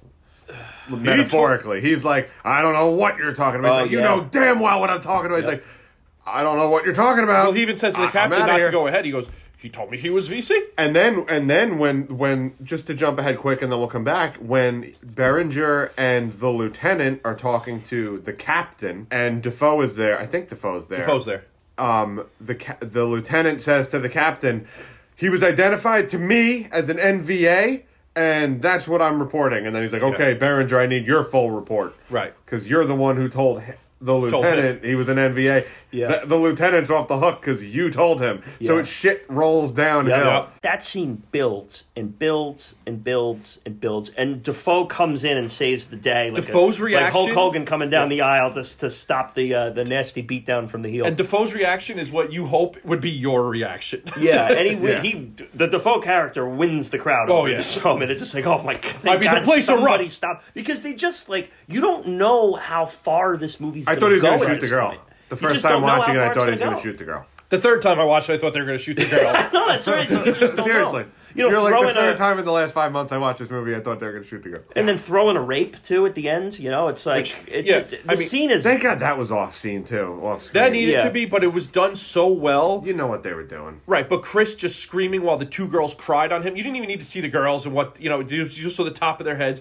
Yeah, I kind of think that you see both sides of Charlie Sheen here in this. He's constantly showing pieces of Barnes and Elias within him. Later in the movie when he's storming with their assault rifle and going... He's a completely kind of lost character. Right. He seems like a mix of both. That's why they're vying for his soul. He goes back and forth. Because they both see in him like, oh, if I just pull this out. Because when he stops the rape, that is Elias to a T, screaming like, what's the matter with you? But at the beginning of the village raid, he's Barnes. Right. Acting like an animal. Well, but Barnes would never be that emotional. Barnes is too controlled. That was him struggling to fight with the idea of becoming a Barnes-like person, and he couldn't do it. And he represents, Sheen represents the audience, the everyman that would get plucked out of their life and tossed into this hell. Exactly. And guys like Barnes and Elias, who had been there for 3 years, who know what they're going to see, or at least think they know what they're going to see.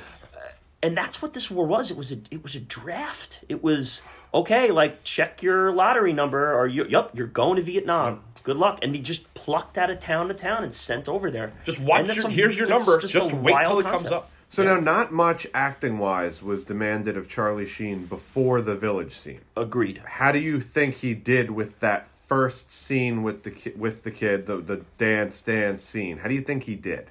I think he did great as a torn, scared, not knowing where he fits in person. Like, I think it's real. There were a number of performances in this movie that I otherwise would probably be more critical of. Ra's another one, who I think that he has moments that I'm kind of like, But I think considering what these guys kind of went through to build up to this movie and the filming of this movie, I kind of give them a little bit of a pass on areas where I'd be a little harder. To answer your question more specifically, Artie, I don't think it's perfect.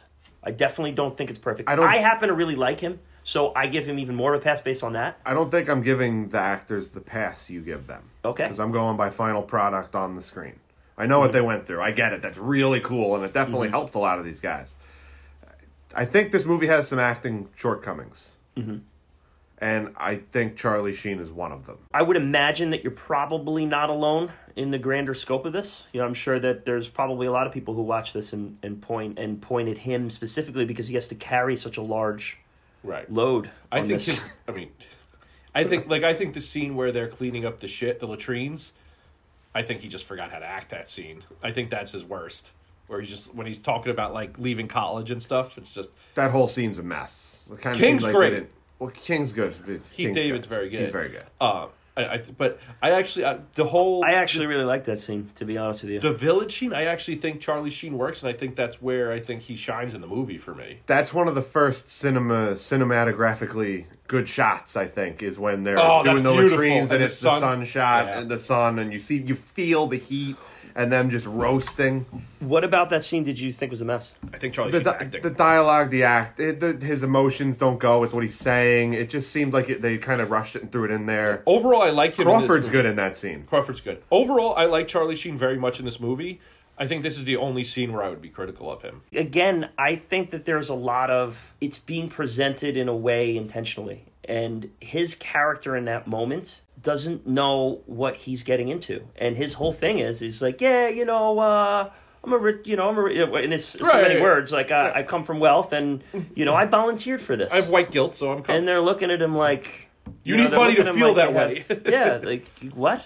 It's like, I volunteered for this, and this is that. He goes, I didn't think only the poor people should be fighting this war. And he goes, you're a crusader. Yeah, I have it. I have the quote here. This was the one that I kind of pulled out here. Sheen starts it off with, why should the poor kids go off to war and the rich kids get away with it? Keith David goes, what we got here is a crusader. And then he gives his best wire, shit. Oh, that's such a... dude, Keith David's great in that scene. He creates a whole awesome character this whole movie. Amazing awesome. Presence. And then he follows it up.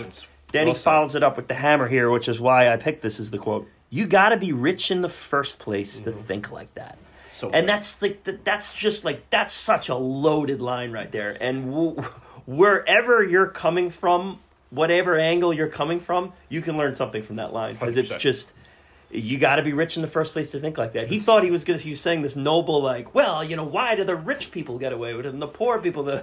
He's like, well, yeah, okay. Yeah, poor people are like, well, we have to go. Right, we don't have a choice. We don't get to drop out of college and have mommy and daddy be mad at us. So based on that, I kind of like the awkward acting there. I think it fits with that conversation, and it is kind of like this people plucked out from different types. You have your California surfer dude. I think he's good. He's good in that scene. Yeah, they just are kind of all together. They're literally cleaning shit and just trying to cross. I get what you're saying. I just don't think he worked in it. I think he missed. I think he missed something. Yeah, that's fair. I just think he missed something in making that more believable. I think to Joey's point, when you put him in a scene with Keith David like that, it stands out a little more. He doesn't have a lot of one-on-one. Like, he has the one big one with Berenger, maybe two big ones with Berenger. He doesn't have a lot of just one-on-one scenes where a lot's at. The one with Elias under the stars is pretty good. But then Dafoe steals that scene, too. But that scene is my only complaint with Charlie Sheen. I actually think he's very good otherwise.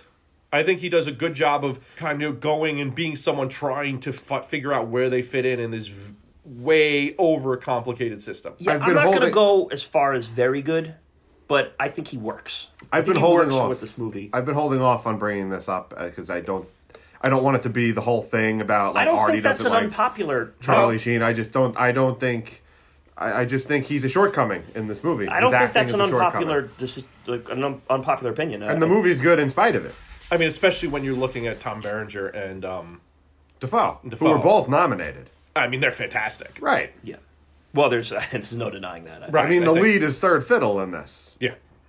Yeah, without question. It is true. And he is the lead. He's the lead. It's not like there's a really discussion about category fraud or anything like that. Like, he's the lead. Is the lead and he's third fiddle. He's third fiddle. And nobody can argue that. I think the acting in this movie is a bit of a hit, and I don't think Dafoe and Berenger are any part of that. I think they're both very, very good. To cap off the discussion on this village scene here, and Joey, you're going to kind of go into a little bit of the Johnny Drama character and the beatdown. I do kind of want to preface it into the treatment of Oliver Stone to these actors is well documented, and I think it had a tremendous effect on this movie and the product that this movie became. I can live with him berating Johnny Depp over and over again to the point where Johnny Depp is nauseous to his stomach and is dry heaving because he doesn't want to be around Oliver Stone anymore, or he's making Charlie Sheen do 50 cuts of the same scene over and over again with no film in the camera and not telling anybody. Little things like that to just totally fuck with these guys. I'm okay with that. It builds the tension of it. His treatment of the villagers here in this is not cool. No. It's not cool. And I get you lived this, and this is something you went through as a Vietnam War veteran, and you're trying to do the best you can to put it on film to make it come across as to what actually happened. But these people aren't actors. And what did he do? And so you'll go into the. Why don't you tell the story about the right? So they went through the Philippines and found Vietnamese refugees and brought them in to do this. The kid with, one eye and one leg literally was a mentally ill person with one eye and one leg. He didn't understand. Right. He did not understand that they were acting. So as Oliver Stone is screaming, get closer as you're hitting, the kid was legitimately scared. He couldn't process what was going on. Bunny and Charlie Sheen literally gave their money for the day to that kid to get his cataract surgery because they felt bad. But he tortured this kid. He keeps saying to Johnny Drama, get closer with the butt of the gun. He hit him one time. Closer with the butt of the gun. And he actually hits him, and they use the shot of him hitting the kid. Right. But even like the little girl, this is where it starts. I think this is where when he called it, Oliver Stone was like berating it, like that was real. That girl was scared. Like Johnny Depp, was done. Yeah, the actors were starting to revolt against him. We're like, you need to stop. Like this. And it got so bad that he was, because the girl wasn't giving him the reaction he wanted, that he is physically screaming at this girl, like in her face, to the point where the local Philippine authorities were like, "We're stepping in and taking care of this man." And you know what? He's going to disappear. This is a little girl screaming in her face. Jesus. Literally, they said, and I think the documentary, I think it was Johnny Depp, and well, he's pretty much said, like, the authorities said Philippines are a big place. People just disappear sometimes. People disappear around here. Like, it was like, well, I'm not going to sit and watch this. Right. So, there is a limit. Well, you feel that, and when you watch the movie, you feel like everyone you're watching everyone's uncomfortable. Everyone's in this tense. negative realm. When they show him Berenger shoot the wife, and they pan to the cast. And they really shot that woman. The cast. Oh my God! No. Well, you know what? That explains the genuine reaction. That was just a foe. That wasn't Elias. Oh wow. That's wonderful. Method acting.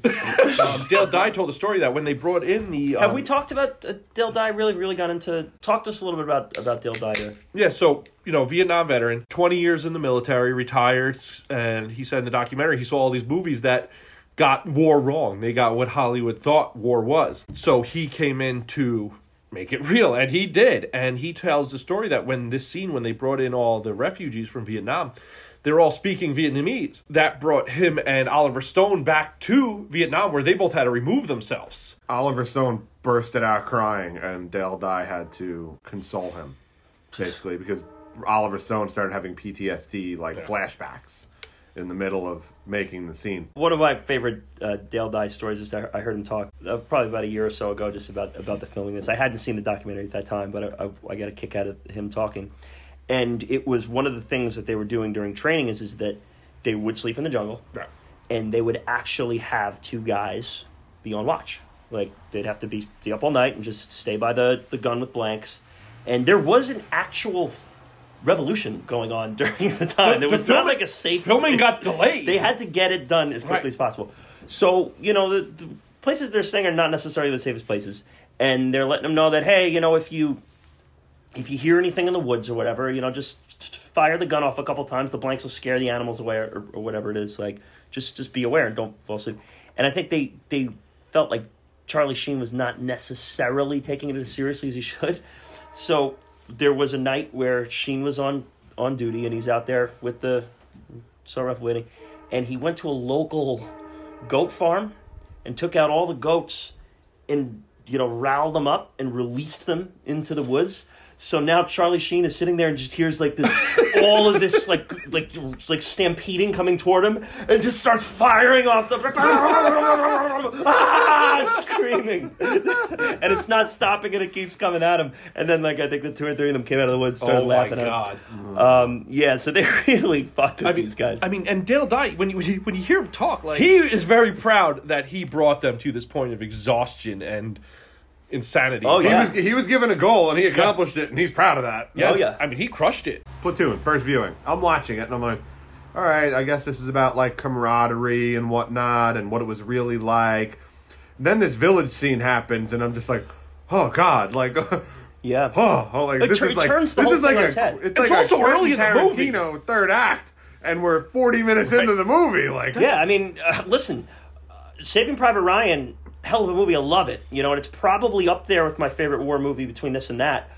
But they don't show Tom Hanks and Vin Diesel raping people and killing handicapped people. It's just not something you see in that. So this movie really turns it on its head. So at this point of the movie now, there's really that defined split here between Elias and Barnes. Half the platoon, Grandma's finding out that half the platoon is going one way. Giving away military secrets. We talked about the scene a little bit with the stars, with Elias and Charlie Sheen there. That scene is the good summation of Elias's character. He's the crusader who he fights wars because he thinks he's doing the right thing and he thinks he's on the right side. And in this one, he concedes. He goes, I think we're going to lose this one. We've done a lot of ass kicking. I think it's about time we get our ass kicked. Charlie doesn't add much to this scene. I think he just kind of allows Elias to give his character That's Elias' scene. Right. Yeah, that's his scene. And then he's looking up, and he's one of the only characters who who looks... It's one of the only shots of the sky. The other shot of the sky is the plane dropping a bomb on everyone's... Yeah. Right. I think that's a good scene because I think everything you said, it's just really showing how Elias thinks way differently than what you would think from someone who's been in the military for so long. You would think it's full indoctrination like Barnes, where he's able to see bigger picture stuff that's not easy to see when you're in it and in the shit and losing people daily. And that's what Oliver Stone said that the Apache guy that he knew in real life was like. It wasn't everything. The world was bigger and the war was part of it. Artie, you said something earlier in this podcast that kind of struck me and I didn't really think about until you said it. And that's that this movie is a lot of shots from the ground and not a lot of those drone shots from above. And in a lot of these epics, a lot of war movies, you get a ton of that.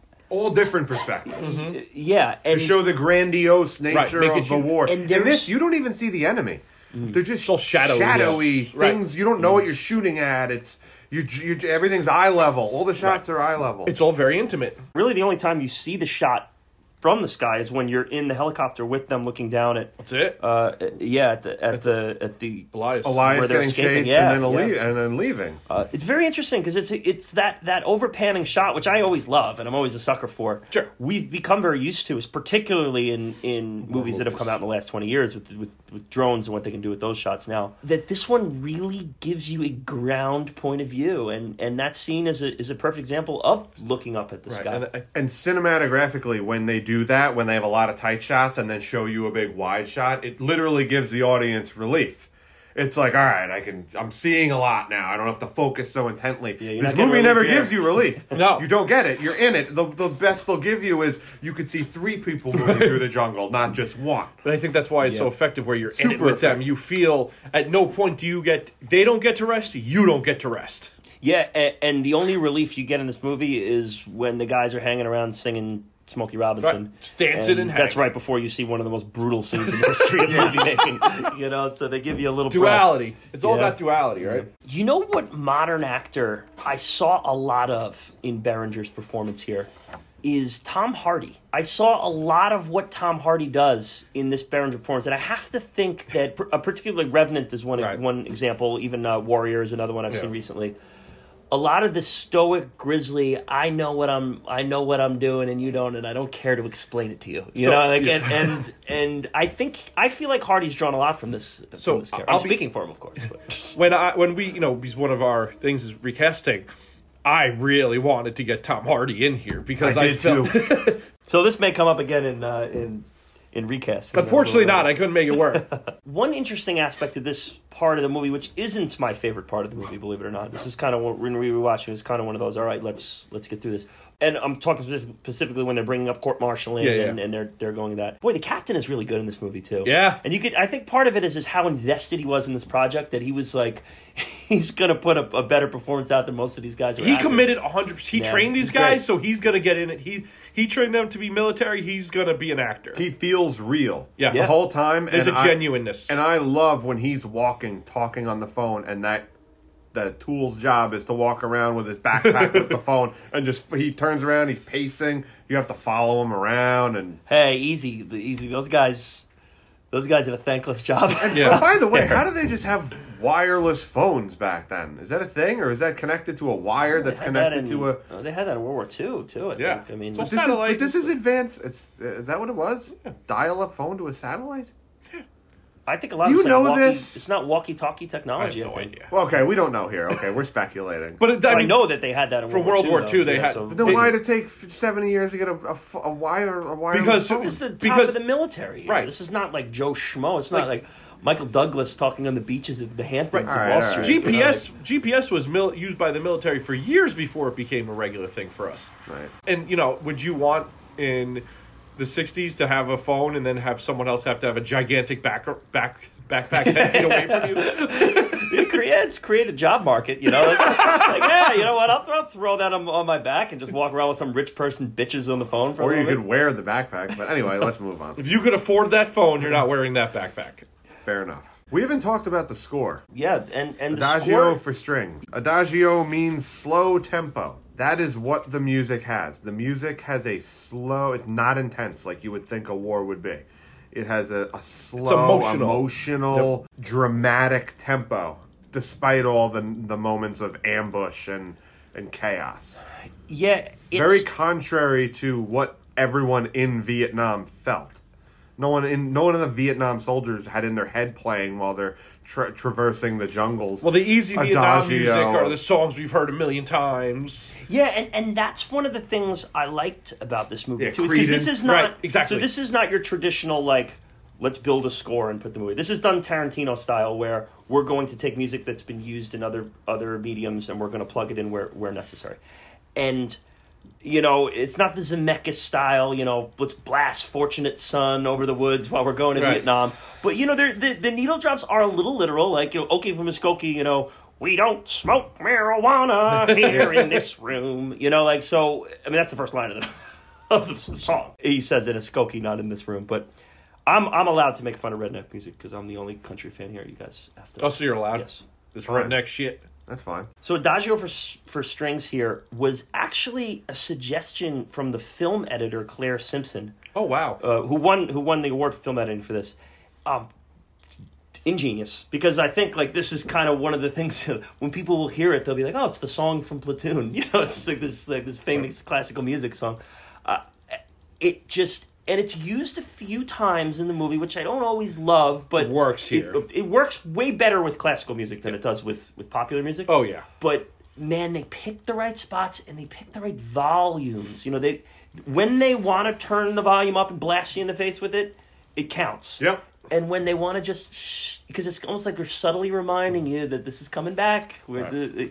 And I think that's a lot of what at least, I mean, I'm sure most wars, but this one for sure, where it's like, it seems like at every moment in this movie, they never quite know when the shit's going to go down. Like, the shit goes down at any moment. They're fighting in a jungle, they can't see anything. Boom, here we go, we're in it. But they're, like the score, their emotions are always there, they're always in the background waiting. And that what a bold move of a film editor to just say to the director, I think you should use this score. He probably listened to it and went, hey, you're totally right. What a great suggestion. I mean, but what a suggestion, because it works. It's great. It's perfect. Like, it fits. And the score and the sound editing, to me, are the best, most masterfully done crafts in this movie. I agree. And can't argue with that. Give Stone credit, because the best kind of control freak is the one that knows when to relinquish control, right. And let other people hop in and take suggestions. And he did do that in this movie. There's really two battle scenes left here to discuss. There's kind of like there's the one, basically one in the daylight, and one in the final firefight. The second ambush, and then the final one. Yeah. The second ambush is where most of our cast gets sent home. Gets sent home from filming, and. They don't get to stay at the hotel anymore. Yeah, we're losing our lead guitarist in this scene here. Oh. God, experiencing these battle scenes, it's Spielberg did such a great job in Saving Private Ryan of letting you know where everyone was and letting you know when everyone was gonna have their moment to shine or moment to die. And this movie intentionally does not do that. And I kind of love it. Yeah, I like that. Because it makes it way more rewatchable outside of the big scene in the middle, which is the most unrewatchable scene that you can come across. But it makes it like you're still trying to figure out where the shit's coming from, who's getting hit, you're in the who shit. survives, and where did people go? You're like, wait a minute, he died? Yeah, like. They drop like flies. That's how it is, though. They drop like flies, and you have to carry on. Exactly. You move on, and it just feels that you watch it. You're like, oh my god! And you never see the enemy. The enemy's just constantly shadowy figures. They do such a good job with that. So good. The one scene you see him, which is a great scene, is when Charlie Sheen wakes up. The first ambush. But it's still they're shadowy. But they're shadowy. But then. You see them for a second. Merge. The guy looks like a tree. It looks like a still frame. Yeah. But then, like, two of them move, and you're like, well, he waves them up. Yeah. They make it look like he's waving at them. Yeah. And then he waves them up. Which I would have loved if Charlie Sheen waved back. That would have been so funny. A much shittier movie, he's like... hey, waves back. Like Hot Shots Part 2. Right. Exactly. Yeah, there's an authenticity here that's just... It's real because they literally drop these guys in, abuse people, abuse the village. Yeah, it's real. It's almost a documentary. You called it the second ambush, and you have Forrest Whitaker tripping over the wire, which is very grisly. Yeah, you have Johnny Depp being taken out and kind of in a daze. Please help me. Tell my mother. Yeah, the rain coming in his mouth and his nose and his eyes. So the scene where Junior gets stabbed with the bayonet, very personal, very intimate stabbing, but they don't show you the stabbing, they show you their faces. The reaction. The violence is off screen again. But you get it, you feel it. The gore is kind of irrelevant. It's 100%. That doesn't need to be shown. Splitting up those two scenes is where Keith David's going to get his leave. Great scene watching him get on the helicopter. It's just it's very small, but it's a very little moment. It's like somebody's getting out of here. Someone's getting out of here. Oh, holy shit! Someone's going home. You know what? He probably told these actors during the scenes that they were actually getting sent home, and that's probably their genuine reactions because. If they're doing everything else real, why wouldn't they do that? Like, you're he going went home the home, next day. and you're really going home. He's going home. He got on that helicopter. Next day, he went home. He's probably showing genuine excitement in that scene. No, it's probably not that specific. And the other guys were probably like, motherfucker. Like, and now who were the last two left there? Other than Sheen, it was O'Neill. So there's the story that McGinley tells at the bar, Joey, if you want to tell that one. So it's McGinley and Doc goes to leave. And he says... Doc's great, by the way. Fantastic. Very small role. But he crushes everything he does. He's great. And he said that McGinley, not angry, just sad, and just trying to hold back his emotions. He's just like, well, if you're going to go, just go. Just go. Yeah, the last two guys, like, he's sitting there at the bar, drinking a beer. Like, 33 guys were here. Now it's just us, and now... Just go. Just leave. Just watching him try to hold back his emotions. And, I mean, when you watch John C. McGinley, I think you clearly... The guy harnesses his emotions for his acting, and I think that's why he's so effective and probably has more IMDb credits than most actors. Yeah, he has the most unhinged performance in this. He's all over the map. And when I was first watching this time around, I'm like, ooh, this might not be a great performance. Like, the first couple of scenes that he's in, and then as it goes, I'm like, oh, no, this is a great really good performance. It's an excellent performance. He has moments of great confidence. Other moments are just like complete defeat, and then the survival, and he really hits everything. I love his presence in this. How far is his nose up Barnes' ass? He must be Pinocchio. How many times he said in the first 30 minutes he brings up a nose and an ass twice.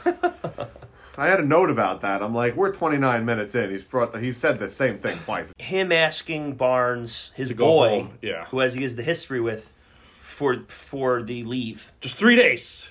Just give me 3 days, and Barnes is going, nah. We need as many men out there as we can. You're going out there. He is such a suck-up the whole movie, though.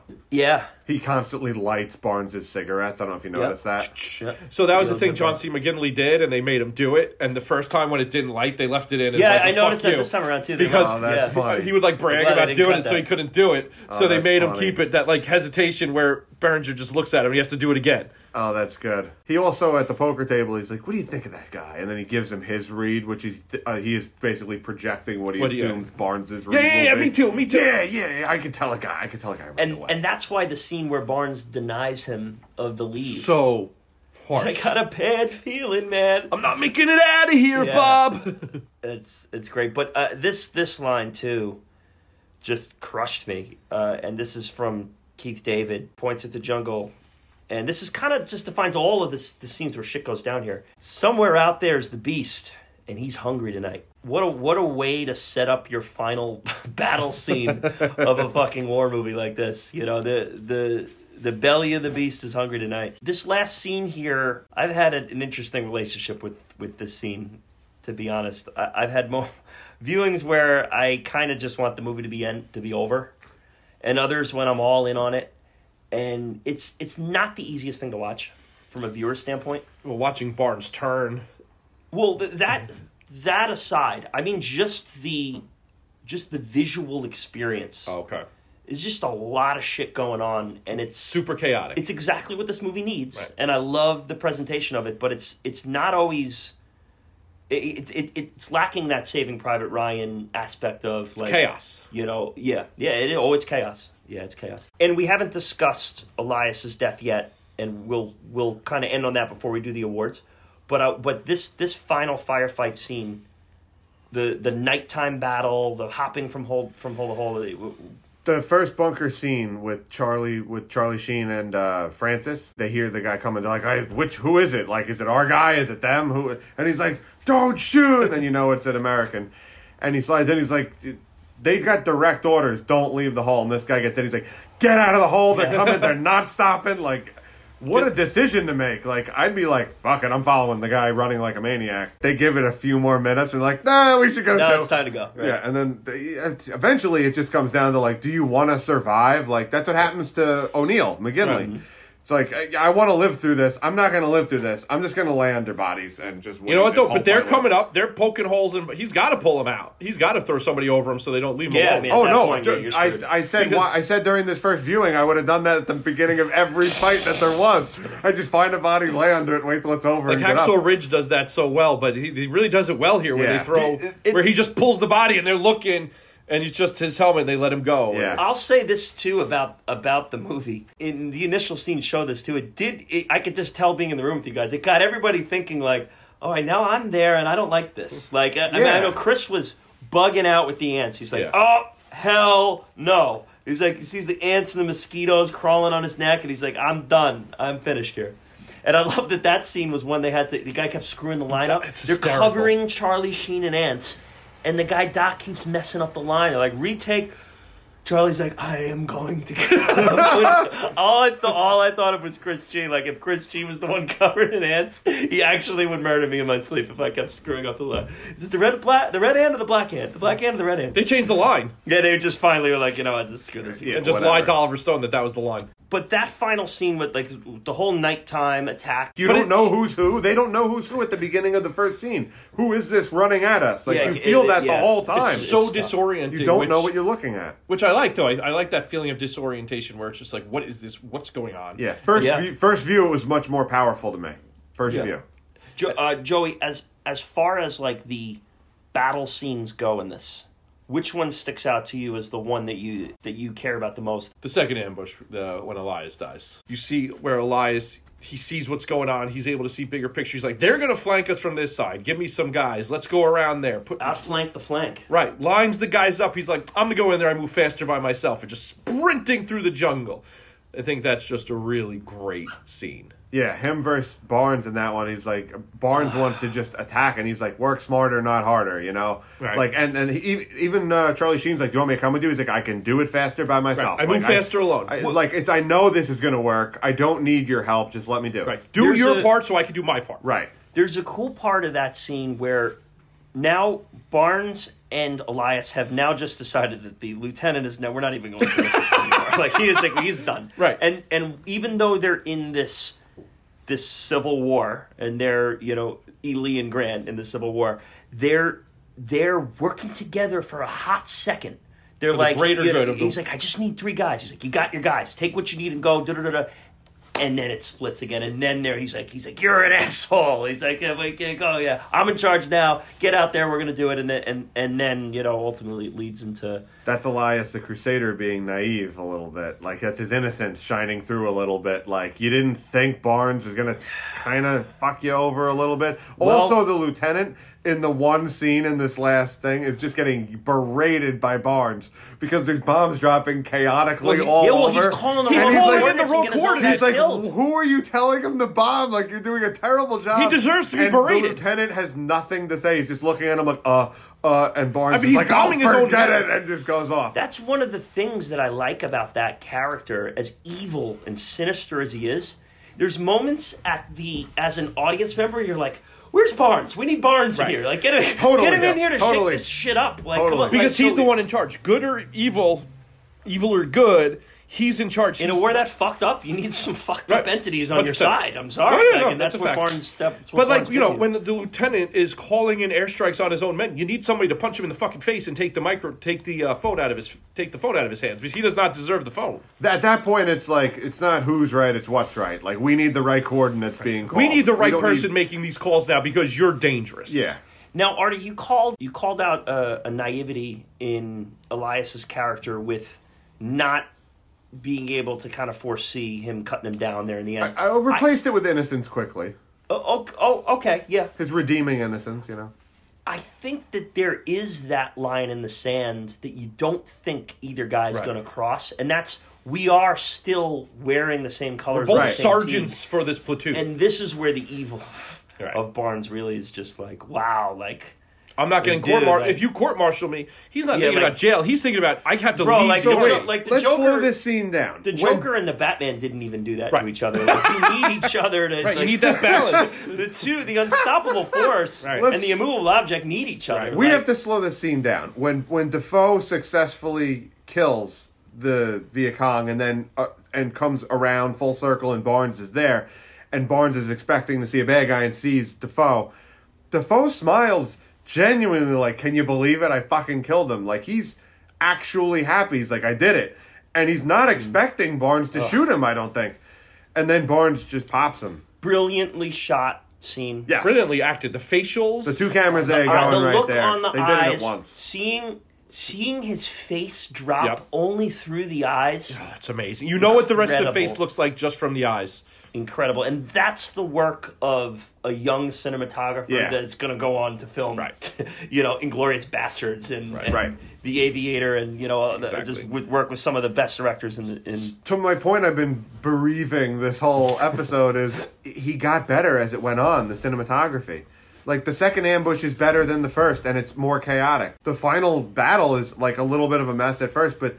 I don't think it's a mess. I think it's purposely chaotic. I think there's a lot of intention in every step. I think the part that it's dark and the part that you don't know what's... Because here's the thing. If you're in a foxhole, you're going to have no idea who's what. So I think you're in there with it. You're in a foxhole with it. It's true. Okay, so now they get on the helicopter trying to get out of there. They think Elias is dead. Barnes tells them Elias is dead. As they're pulling away is when they see Elias running. Sheen's showing up right after they cut Elias down is important because he kind of at that point has the evidence. Right.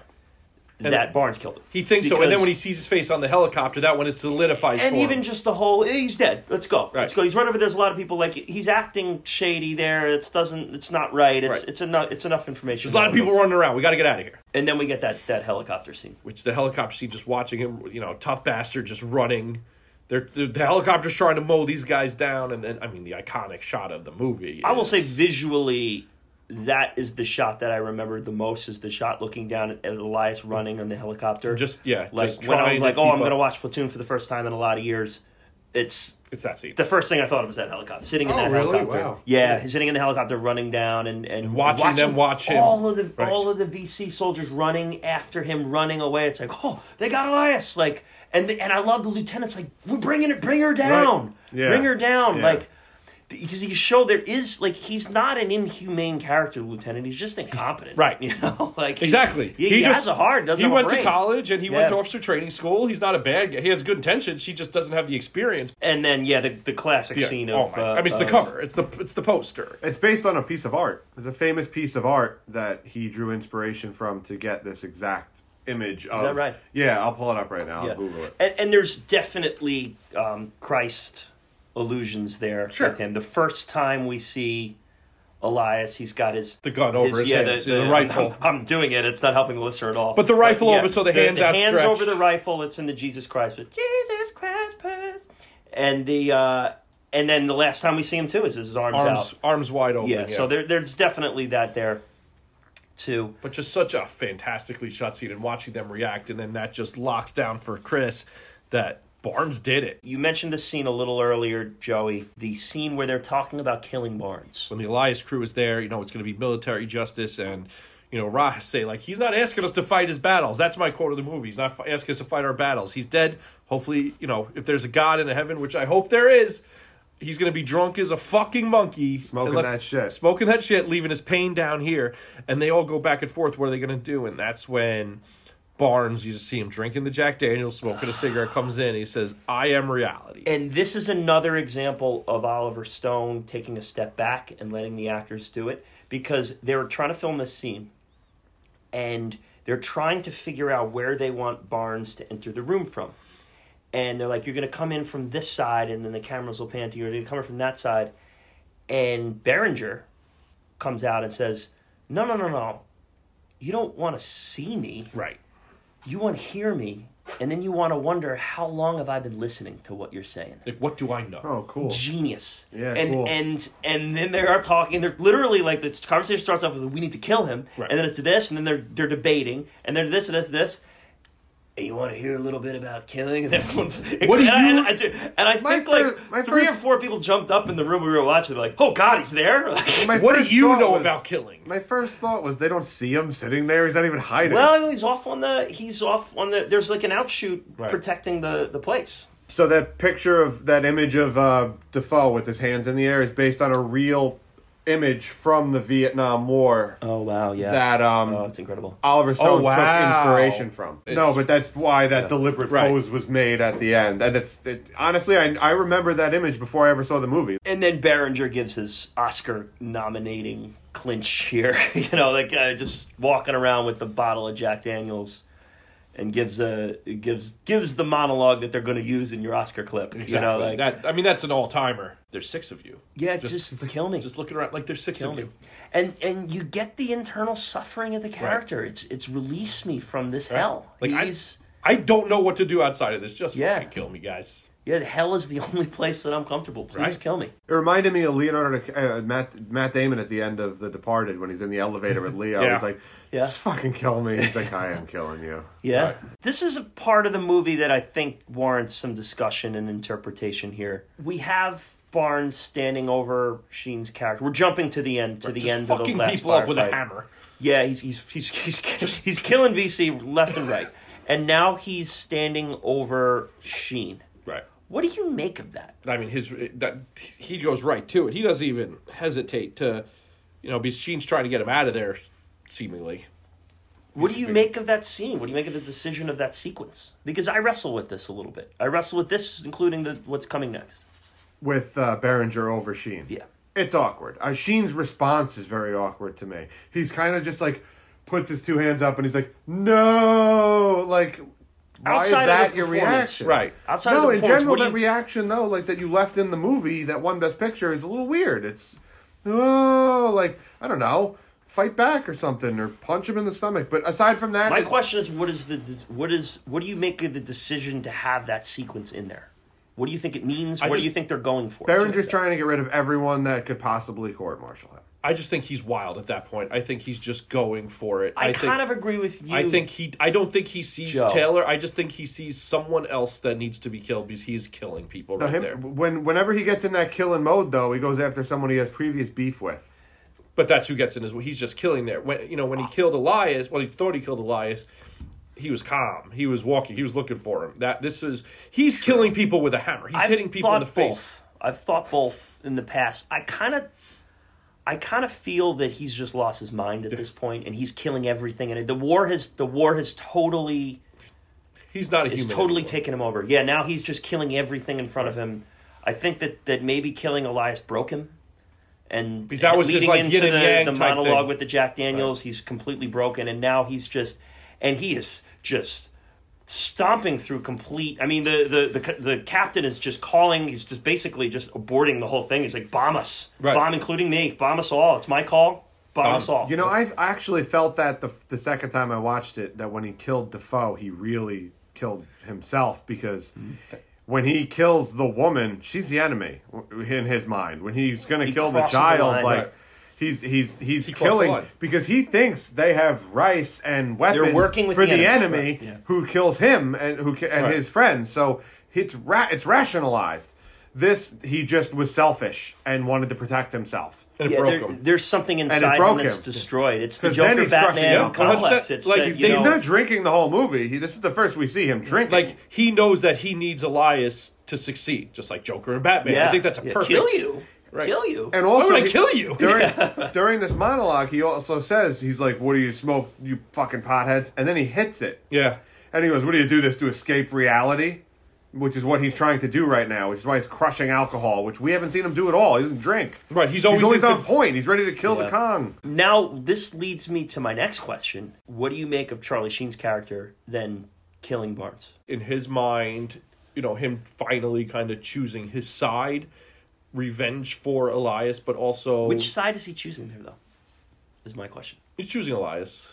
Is he? I think by freeing Barnes, he's choosing Elias. Or by killing Barnes, is he choosing Barnes' side? Because he's now becoming what Barnes was. I have a clear answer for this. Okay. That scene starts with him waking up from laying in the shit, and he gets up, and he's walking through a pile of bodies. It's beautiful. And there's a bad guy moving in the background. He picks up a gun, he looks at the bad guy and ignores him. Yeah. That's not the bad guy. Then he walks to Barnes and goes, listen, this guy's not getting... to your point, he more becomes Barnes. Would Elias have killed Barnes there? I think it shows that I think he shows that he's become Barnes. I Barnes more agree with you. won part of that battle within him, because I don't think Elias would have killed Barnes in that spot. Even Elias definitely would not have. That was Charlie Sheen going, this is reality, not what I want it to be. If this guy is going to die, I'm either getting him a medic right now because I'm on his team, or I'm killing him and no one's going to know. I'm going to kill him. I'm going to do it myself. I'm putting him out. And that's what Barnes would have done. Barnes does it earlier in the movie to a guy. Barnes would have done that, yes. And Barnes asks him, he says, do it. Do it. He says, do it. And Barnes wants to be there free. were times Barnes is the most consistent character in a movie in a fucking... There were times where I watched this movie and I hated that scene. It's just kind of like, it seemed like a little bit like servicing the audience a little bit, like Barnes needs to die, let's kill him. But I don't think I was necessarily watching it with the depth that it was intending. Sure. It clearly, they state at the end, it's just the eternal struggle between Barnes and Elias within Charlie Sheen's character. And I think that's the moment where the Barnes character kind of wins over a bit. Though there is the talk of rebuilding. Right. There's the talk of rebuilding in that helicopter ride out. Him crying in silence. It's probably a little bit done out of necessity because of the noise of the helicopter. But I thought it's a great... Whether it was a choice done out of necessity or artistically... But there's a point where we don't need to hear Charlie Sheen whimpering. Right. Let's do that. Yeah, let's do that in silence. Right. Elias! Grandma! I love you! And poor old O'Neill. Oh, you're in charge of the second spot right now. Boom, ba-doom, boom. Oh my god. Fucking. Just the jigsaw game over. Poor fucking O'Neill, man. Just that. All right, we're moving into awards now, gentlemen. And then after the awards, we give our movie recommendations. I do want to give some credence to the final quote here because I really thought it was a beautiful quote. But I do want to just say I love the roll call and the credits of this movie. Like really fantastic. And I never expected. It's in so limited numbers of movies. The two that I can think of are Predator and Clue.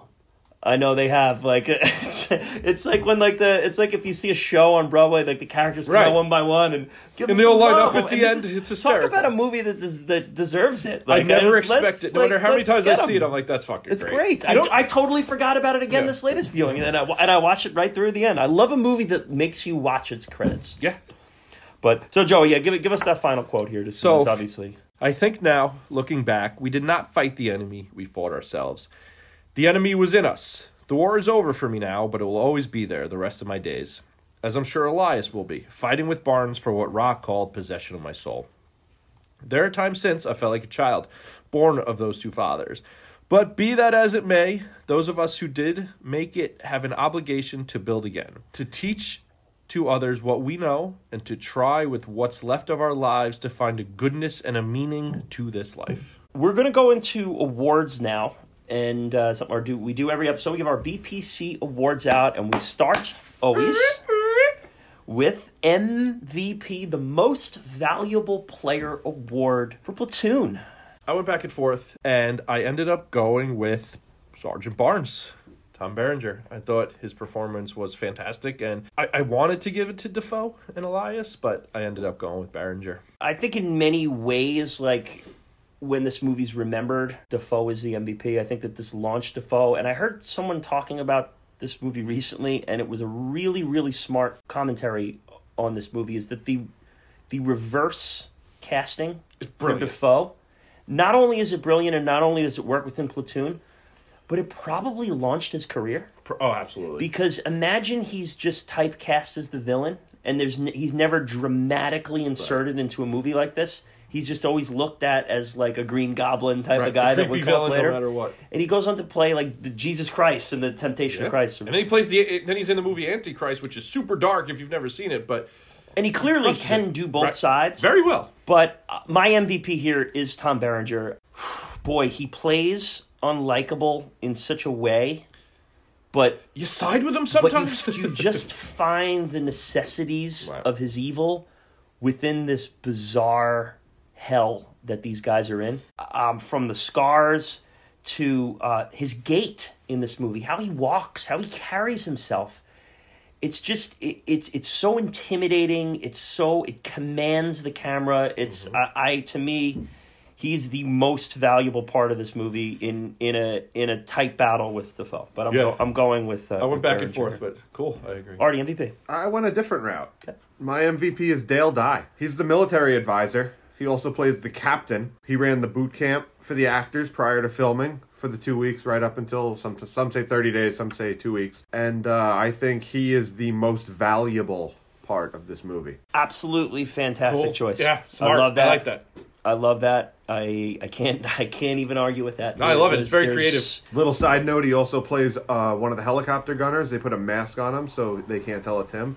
And he's the first body bag that Charlie Sheen and Gardner see. Wow. He's in the first body bag. That's cool. And I think he kind of has an impact on this movie that has not been in place in any of the other movies we've discussed. I just think you have to give a little bit of a shout out to Oliver Stone for putting him in place. Yep. And understanding that sort of entity was necessary here. But yeah, no, that's a great choice for MVP. And I love that. Totally agree. LVP.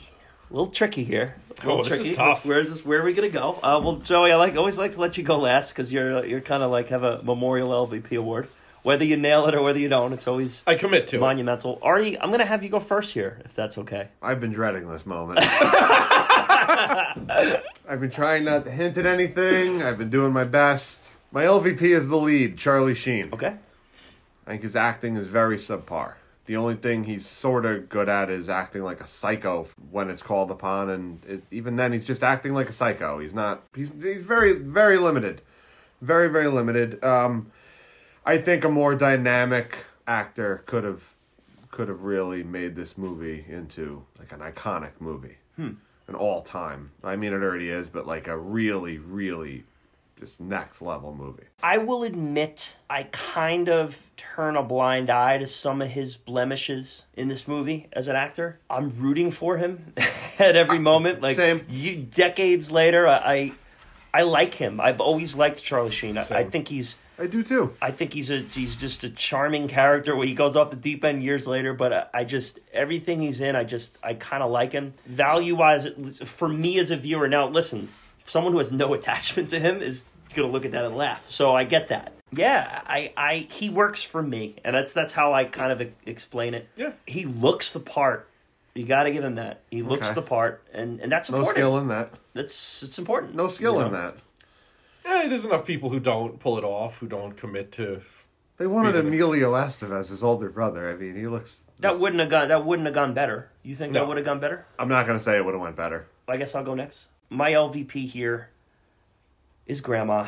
I mean, her presence in this movie really takes away from a movie that I truly love and I think is close to perfect. It's like I get the idea of it and I see what he was trying to do. It's like I want to mask my expedition dumps and my strategical explanations and my flexing of my personal poetry through a letter to Grandma.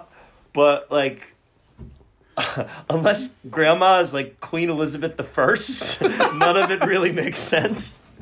So I kind of, I think we set it all from there. It's... Poor Grandma's getting the LVP award. We're wonderful choice. She's the true MVP. She's the true LVP.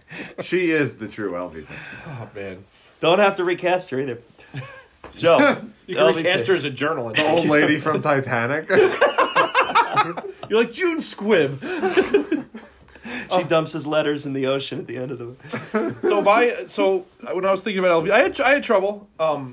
And I started thinking about who, when they died, did I give a shit about the least? And it was Gardner.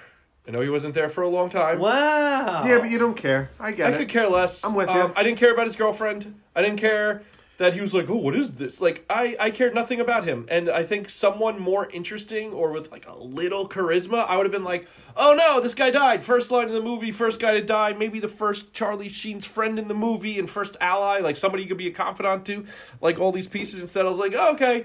Well, I was kind of, honestly, and then when Barnes is like, oh, look at this piece of shit, I was like, yeah.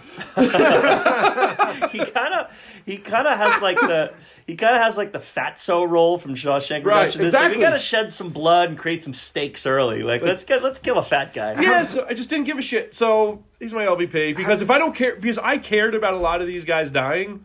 So when I'm agreeing with fucking Barnes, it was clearly first line of the movie too. He had a great death scene. First line, first death. Yeah, great death scene. But how about the pictures of the girl and his wallet? They were two different girls. They're not What's the story same with person. that? I'm so happy you said that. They're not the same person. They're just not the same decade. Like, one is So like a happy you chubby said girl that. from the 50s, and one is like a smoke show from the 70s. Yeah, I was like... Every time I've seen this movie, I've gone, what? Oh, I guess that's the same person. And Charlie Sheen's just like, yeah, she seems lovely. Like, obviously you're crazy is what he's trying to say. I think this is kind of like the hardest award for any movie we've done here is the honorable mention, the participation award. Because there's just so many options here. Yeah. For this. I'm trying to think of a movie that we've covered where this was harder for me. You know, it's tough because there's so many, this is your first or second movies that we know we have such different relationships with so many of them now. It's impossible. Well, I have 5. No. I'll go first, I guess, since I just said how hard it was for me. I know Grant Z will be very happy with this choice because this is an actor he likes a lot. I'm going with Keith David as King. He's my participation award. That's good. He's just so damn good in this. He's great. It is a movie of supporting character actors, and I kind of think like he steals the show in that. He's a commanding actor in every scene he's in. Yep, and just he's important. So charismatic. Oh my god, he creates his facial expressions as he delivers his lines. And so it cool. needs to be said, like not everybody gets a very large piece of the pie in this movie. In fact, other than the 3 leads, really no one does. So to make the most of the little area you have to shine, I thought he crushed it. So that's my my participation award. Keith David as King. So for my participation award, I actually went with the score. It really worked for me.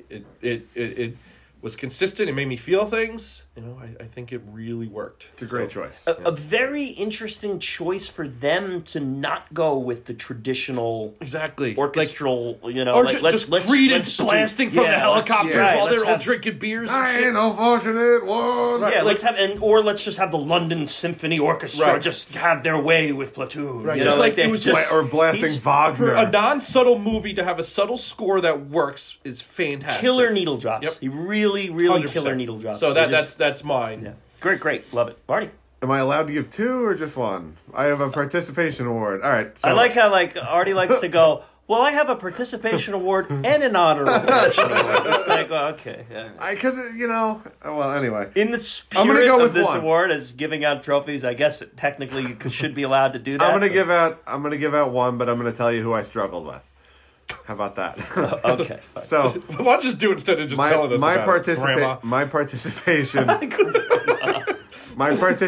award goes to the lieutenant. He's good. I really like that choice. He's good. I really like that choice. And I was nervous that was going to be your LVP. He was too good. He's good. You're getting sharper with your LVPs. He's good. He's way too good. Your scale this week was good. Who do you care about the least when they died? That's good. Scale. That is good. I struggled with him and Junior. Junior was good. Junior was a little all over the place.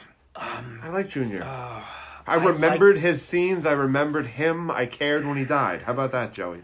I like Junior in this too.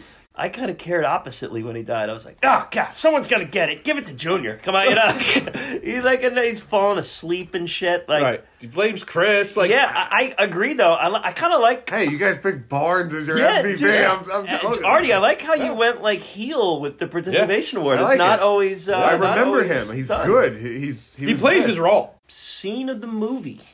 scene of the movie. Who would like to go first? I mean, do we want to go there? Is the best scene the worst scene we've ever seen? This is the tricky part of this one.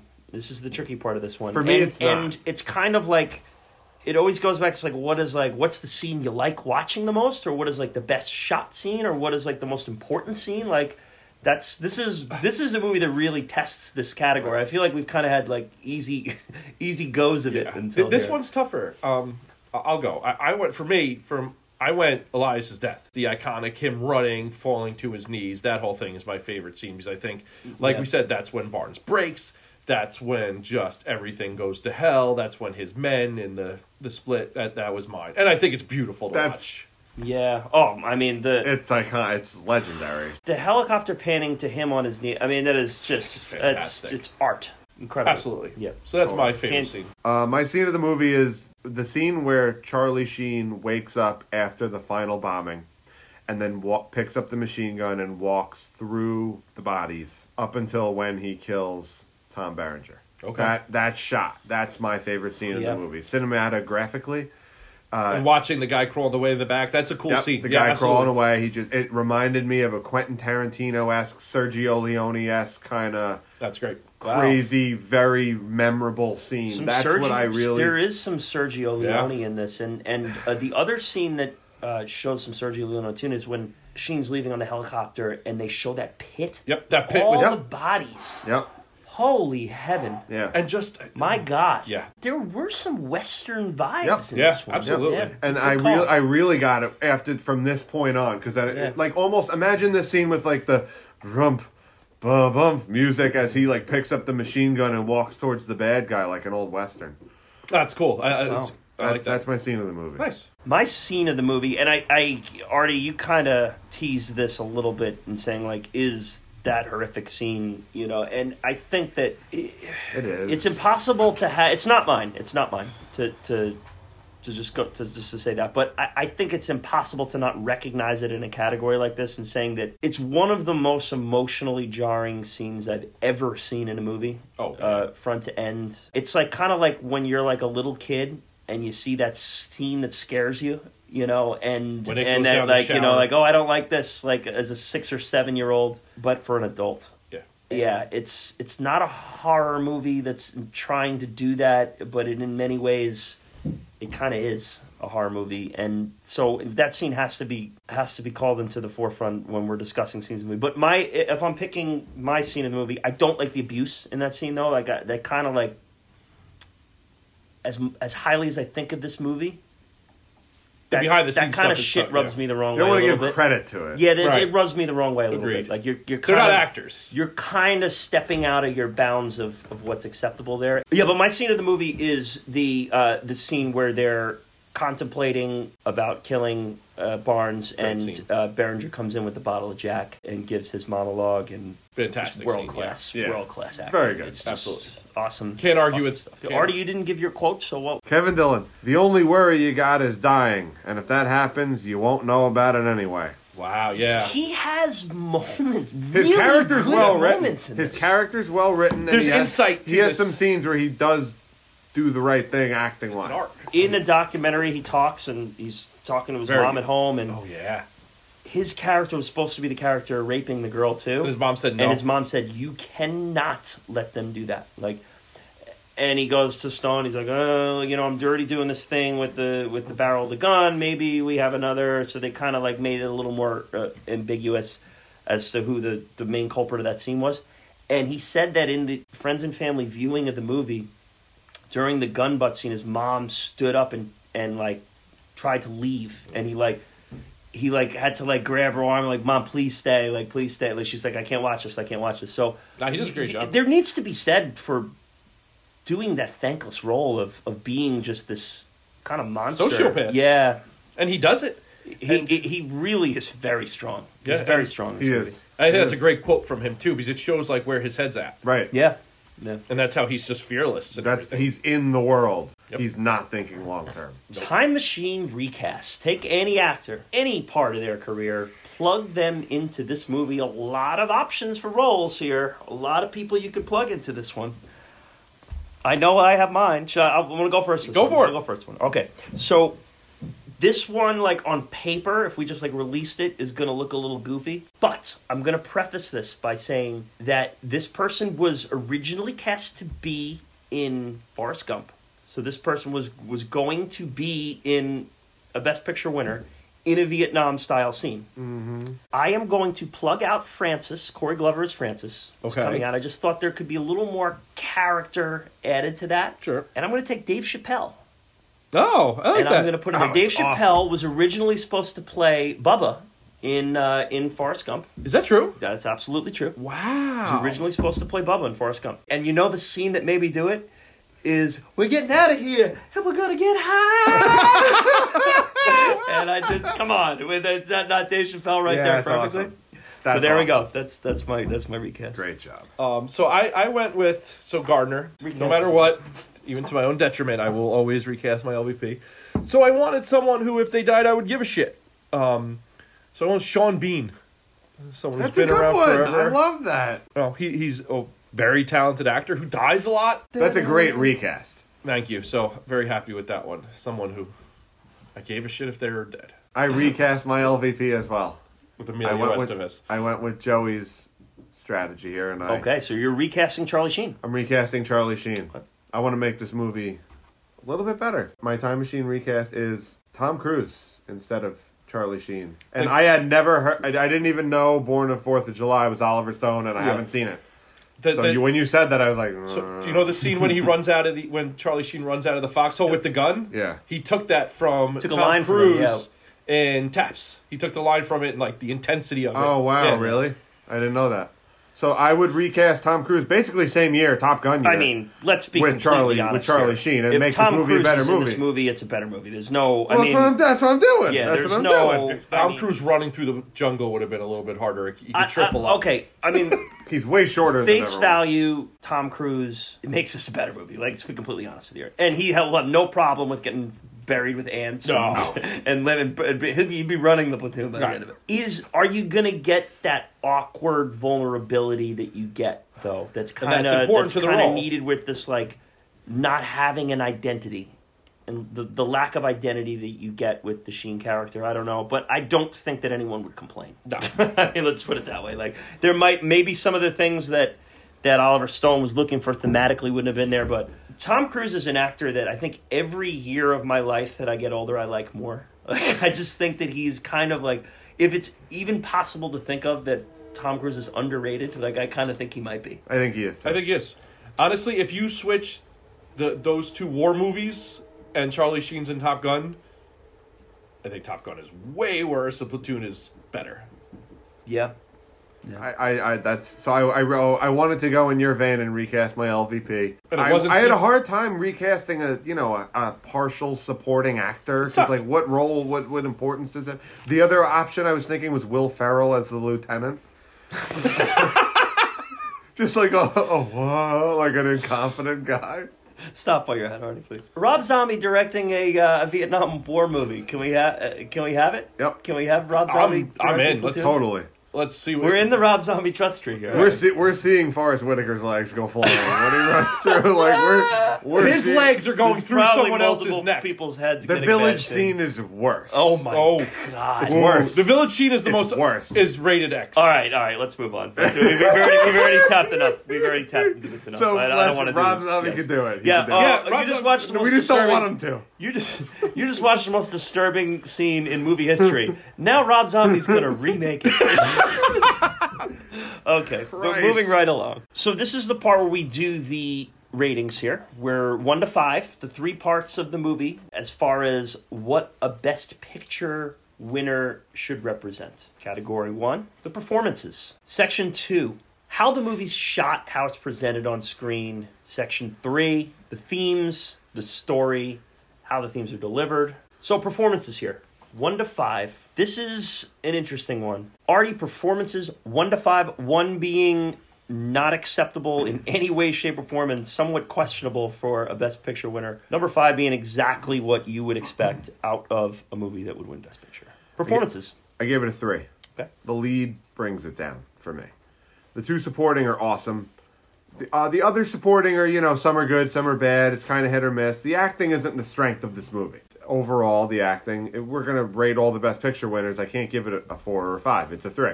Okay. I'm going 4. I think that the chemistry between the cast, to have that many people with that much chemistry be able to act and bounce off each other is phenomenal, so I went 4. There are weaknesses. It's clearly not perfect, but...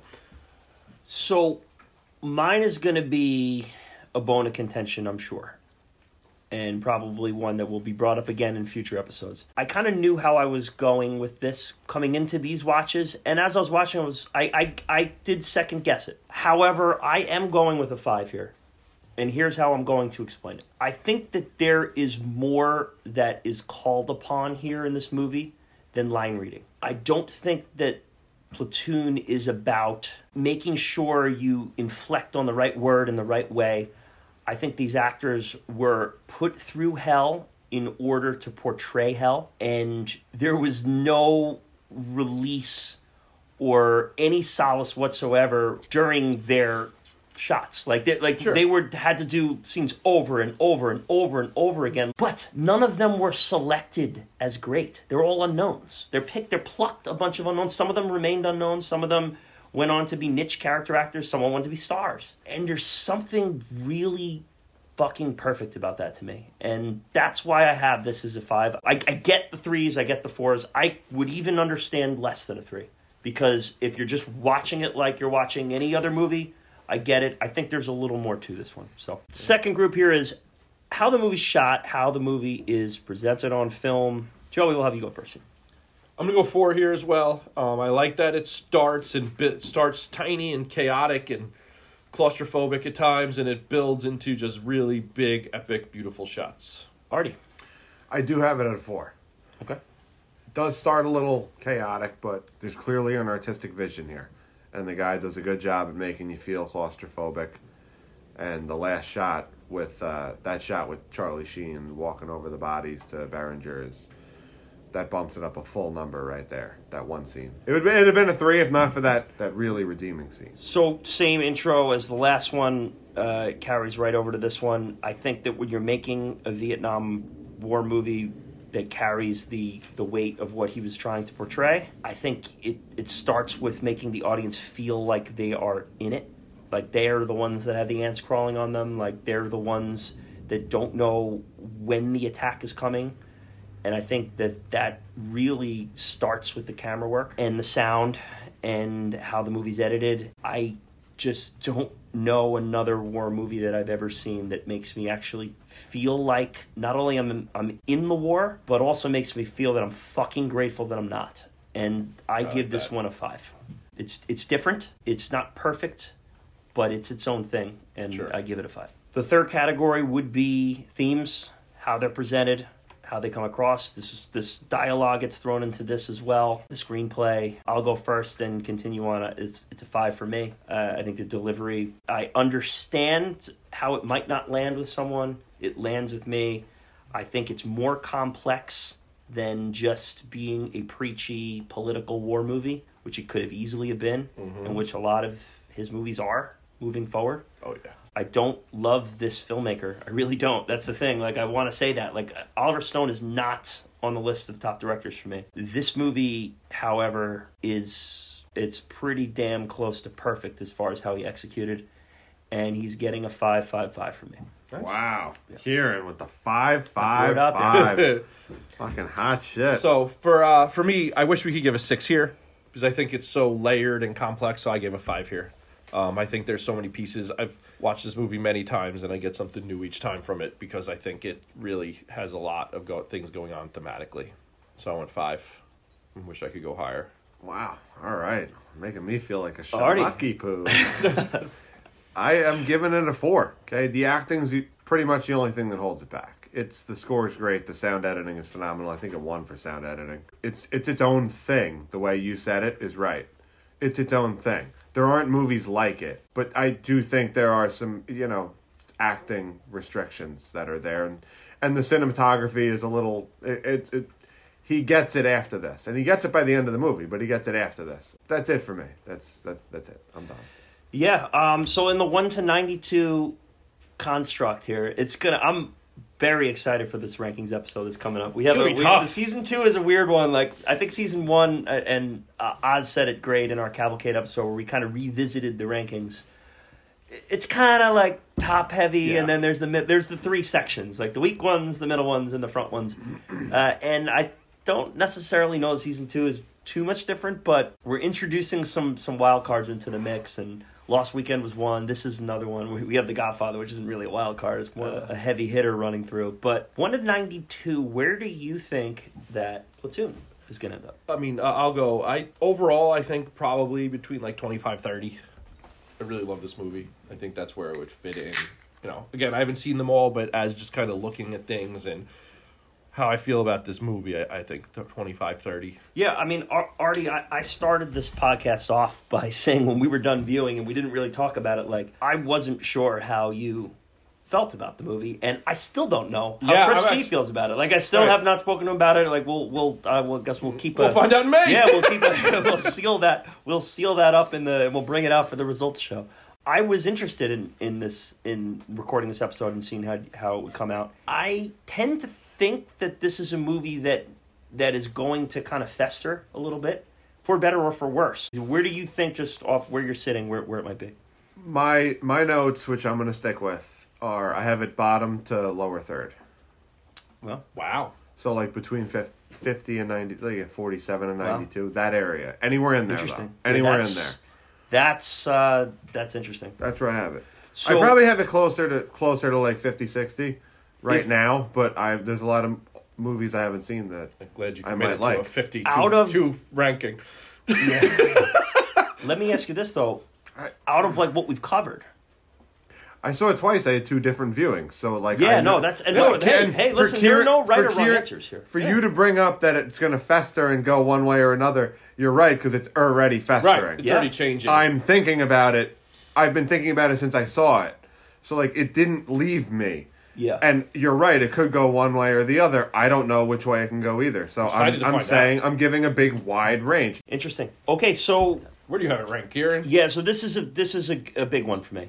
Clearly, I mean, as I just stated, I confirmed to myself that I think it's the best war movie made. I've always held it with Saving Private Ryan. I love Saving Private Ryan. It's one of my favorite movies. I'm not trying to take anything away from that, but and I do think that there are authenticities of war shown within Saving Private Ryan that are unlike anything else on film too. But this takes authenticity to another level. And I think it's easily top 25, and it's fighting for that top 10 spot. That's awesome. I ultimately don't think it will get into the top 10. Right. Because I just think it's very crowded up there. It's just it's just very crowded. But when I look at, and this is going to draw some heat within our community, when I look at a movie like Silence of the Lambs, which is a fine movie and very well made, I just don't think it scratches the surface of the importance of like something like Platoon. A movie like Platoon to me is a phenomenon. It's its own thing. It's its own thing, and and for that's me, that's the best way to put it. You really did a great justice with that.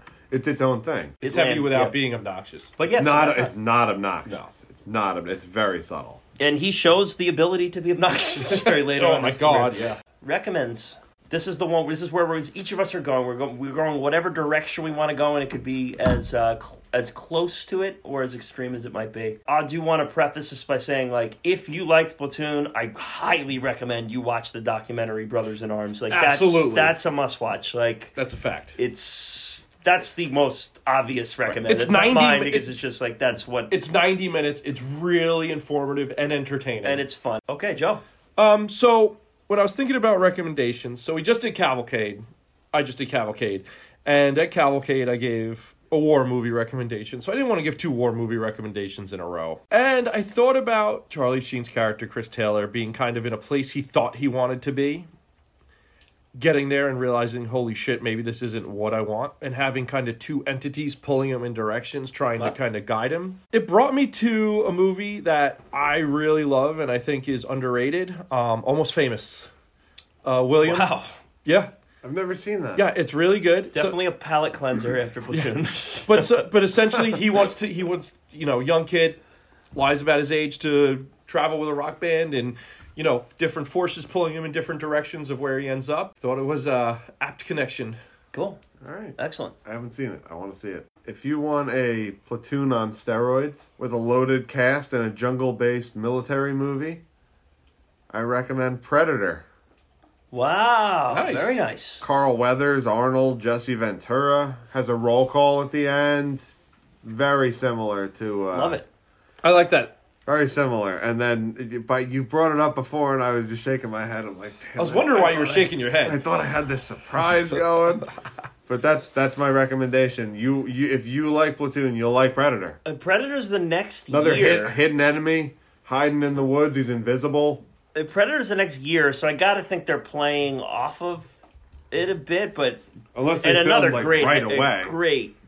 Great helicopter shot. And talk about needle drops. I've brought this up so many times. That Little Richard needle drop when they're on the helicopter looking down. So good. Oh, it's just amazing. I love. You can never go wrong with Predator. The cinematography is way underrated in Predator. Oh, way totally underrated. 100%. That movie is a film. So Joey, I also went kind of the palate cleanser route. If you just sat down and watched Platoon and got that injected into your life. I liked it. It was great. I need to move on from it. But I want a little something similar. We're keeping the cast the same for the most part. We're doing the Band of Brothers thing, trying to make the most out of a bad situation and trying to find the ways through. So I went to Major League. Why not? Yes. We have Tom Berenger as the catcher. It's a good recommendation. We have Charlie Sheen. Charlie Sheen taking steroids. I kind of wish Willem Dafoe was like the third base coach. Just like smiling and waving people in. Like giant off. Why didn't they not? Or maybe the fan and one of the fans. God. Come on, how could they not cast him in Major League? But yeah, I love it. I love it. Wow, great recommendation. Great choice. Yeah. So. I think that says it all. So Major League, Predator, and Almost Famous. If you just watch Platoon, and I think any three of those are great palate cleansers. Absolutely. And I like how we all went that route. Like, we didn't need a darker, more depressing movie. Apocalypse Now! I still went a pretty dark route. I like Requiem for a Dream. I thought about I kept us in the jungle during war. Yeah, but we got Arnold, we got Jesse Ventura. I thought about Antichrist, but I didn't feel like, recommending Willem Dafoe's dick. Okay, that's fair. Okay, so this is not a Who Should Have Won podcast, but we always talk about the other Best Picture nominees. And we're going to talk about the 1986 nominees. Here they are, and we're going to start with, and I always try to watch one of these, or at least these days I'm trying to. And last time we were in the 80s, Artie, you were here for Amadeus. I just passed. It's like, you know what? I got too much shit going to this thing. Why waste your time? But this week I was like, all right, I got to commit to it. So I did a Twitter poll. Which was cool. On the BPC account. Again, at Best Picture Cast. We're on Twitter. We're on Instagram. We're on Facebook. But on Twitter is probably where we do our most interactivity. And we had a great turnout for the vote. I basically was like, listen, I hate 80s nominees because I do. I think they stink. In general, and I think there's like the 80s was like a real kind of innovative time for film where you had movies like Ghostbusters and movies like Terminator that came out that didn't necessarily get the respect that they deserved, and you get movies like this year's. So we put it out there. I said, what should I watch? It was a tight vote to the end, and this one, it was A Room with a View, which had an early lead, and then it was tied there up to the nth hour, but Room with a View won. And the synopsis was, Lucy meets George in a Florence pension? Look at that one. Pension? Pension? All right, tough guy laughing away. What the fuck word is that? Pension? Say it. Say it! Lucy meets George in a Florence pension, and the two share a brief romance before Lucy returns home, where she becomes engaged to Cecil. However, it isn't long before George unexpectedly enters her life again. It's directed by James Ivory, who directed Howard's End. And listen, thank you everyone who recommended this movie to me. But don't vote anymore. No. Okay, no, I see the merits in it. Like, listen, it's Helena Bonham Carter's film debut, and she's fucking incredible. Like, She's 20 years old and like just crushes it. It's hard to imagine that it's her debut. It's clear that she's going to be a star. The other thing is it's watching Daniel Day-Lewis in this is like watching a skinny Barry Bonds on the Pirates. Like he's like, I mean, it's so clear. Coming, yeah. It's so clear he's a mega star. The cast is great. You got Maggie Smith, who is the Harry Potter heads out there know her. She's like the bitchy nun in Sister Act. Sister Act. Yeah, that's what I know her from. Academy Award winner, you know. Judi Dench. I mean, come on. We have a. It's kind of like a 1986 British World Cup team of acting. You know, they just like all the stars are there, and yeah, it was just very tough to settle into, you know. And I think if Chris G were forced to watch it, he probably would gouge his eyes out, I would think.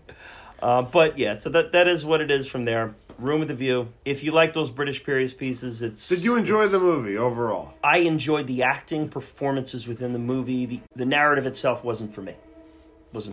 I appreciate everyone who liked it. I wouldn't recommend it to the average viewer myself. It's British actors just in a great cast. Yeah, and it's... Strutting about.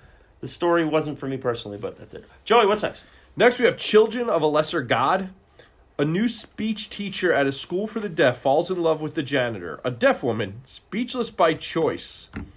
This is starring William Hurt, Marlee Matlin, directed by Rhonda Haines. Yes, female director alert. Yeah, sounds good. Children of Lesser God, you know, William Hurt, Marlee Matlin. Incredible actor. Yeah, I haven't seen it. So next, this was the runner-up in the poll. It is a Woody Allen joint, and it's Hannah and Her Sisters. Their dad marries all of them. Oh, no. We do have an Annie Hall episode coming up. It will be in season 2. He is one of many interesting characters that we've had to cover. We had the Kevin Spacey escapades. And we're going to deal with Woody Allen, and we're dealing with him right now. It's directed, written, and starring Woody Allen, Hannah and Her Sisters. Between two Thanksgivings, 2 years apart. We got a Thanksgiving movie here. Hell, always love those. Between two Thanksgivings, 2 years apart, Hannah's husband falls in love with her sister Lee, while her hypochondriac ex-husband rekindles his relationship with her sister Holly. I'm guessing that Woody Allen is playing aggressive information for a movie. I'm guessing Woody Allen's playing the hypochondriac. Michael Caine wins his first Oscar for this one. Yes. All right. Very pro Michael Caine. So Michael Caine. I failed you. I failed you. Rachel. Great cast again. We have Carrie Fisher. We have Mia Farrow, Diana Wiest, Max von Sydow, Woody Allen himself, Julie Louis-Dreyfus, Elaine, John Turturro. It's a great cast. That's a great cast. I kind of wish that won because it just seems like sounds comedy. Way more interesting. Yeah, that's Hannah and Her Sisters. So we have next. We have The Mission. The Mission. Now The Mission received 0 votes until like 3 hours left of voting, and then I think someone pity just vote threw it out there. Yeah. So The Mission. The Mission. 18th century Spanish Jesuits try to protect a remote South American tribe in danger of falling under the rule of pro-slavery Portugal. Hey, we have Liam Neeson. We have Robert De Niro. Oh. Yeah. We have. I thought this was like a foreign film. We have Jeremy Irons. Hello. Oh, wow. This is not this is... It really got no support from the Twitterverse, so there's that. Other movies this year. Let's talk about 1986 here. First of all, I want to start with, we talked about Tom Cruise for a little bit. The Color of Money. Marty Scorsese. Paul Newman wins Best Actor this year for that portrayal. Tom Cruise wears a shirt with his character's name on the shirt the whole movie. Come on. That's awesome. It's legendary. Aliens? Yeah. Top Gun. We don't, the other Tom Cruise. Top Gun. Stand By Me. Lucas. Ferris Bueller's Day Off. Little Shop of Horrors. Yeah, which was a really funny movie. Blue Velvet. And he gets Lynch gets a director nominee here. Rad.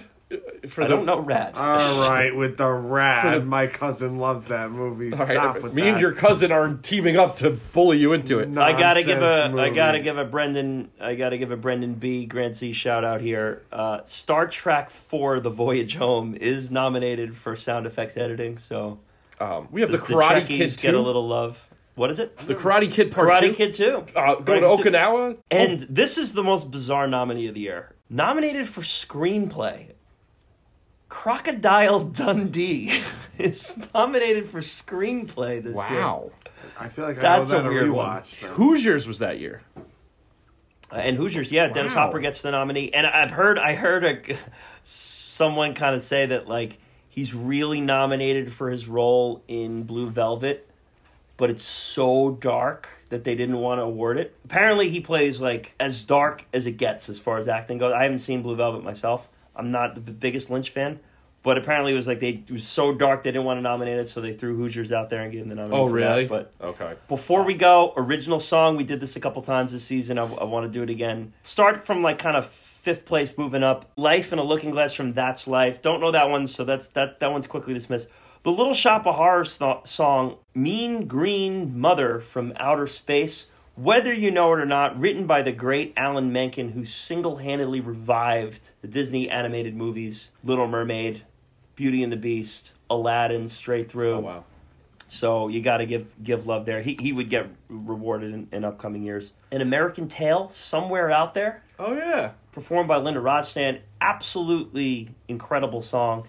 Written by James Horner, who does the score of next week's episode, Braveheart, and wrote the song from Titanic, which would be one of the highest selling singles of all time. Damn. My Heart Will Go On. So he also would get rewarded in future years. They never quite rewarded Peter Cetera, though, from the Karate Kid 2, Joey. Devastating. The Glory of Love. One of the top singles of the year, though. Great song. Yeah, great song. Great scene in Okinawa. They really just botched it. Had some Going My Way vibes where it almost had the Oscar and the top song of the year. But, The Glory of Love. Love that one. Great New Found Glory cover, that one, too. Great New Found Glory cover. Really good. And the winner from Top Gun, Take My Breath Away. 100%, and also has a great appearance. Has a great appearance in Always Sunny in Philadelphia in the Dennis System, which is one of their best episodes. Oh my god, that's a great episode. And I didn't get to bring this up, but like Ra in Platoon had such Mac vibes throughout the whole movie, like with the bandana and like the cut off shirts, necklace. I feel like Mac based his character on Ra. What a good recast that would have been. I mean, yeah, he would have, but not Rob McElhenney. Mac. Yeah, that character. Yeah. So that's all, guys. Hey, it's been a year. Absolutely. We're here. Cheers to 1 year. Cheers. We have hopefully many years ahead. And Artie, closing thoughts. I like the movie a lot. Great directing. Charlie Sheen was a little weak for me. Aside from that, I really like the movie. It was no doubt a blast to talk about with you guys one way or another, though. There's no doubt about that. Joey. Yeah, love the movie. Really loved watching it with you guys.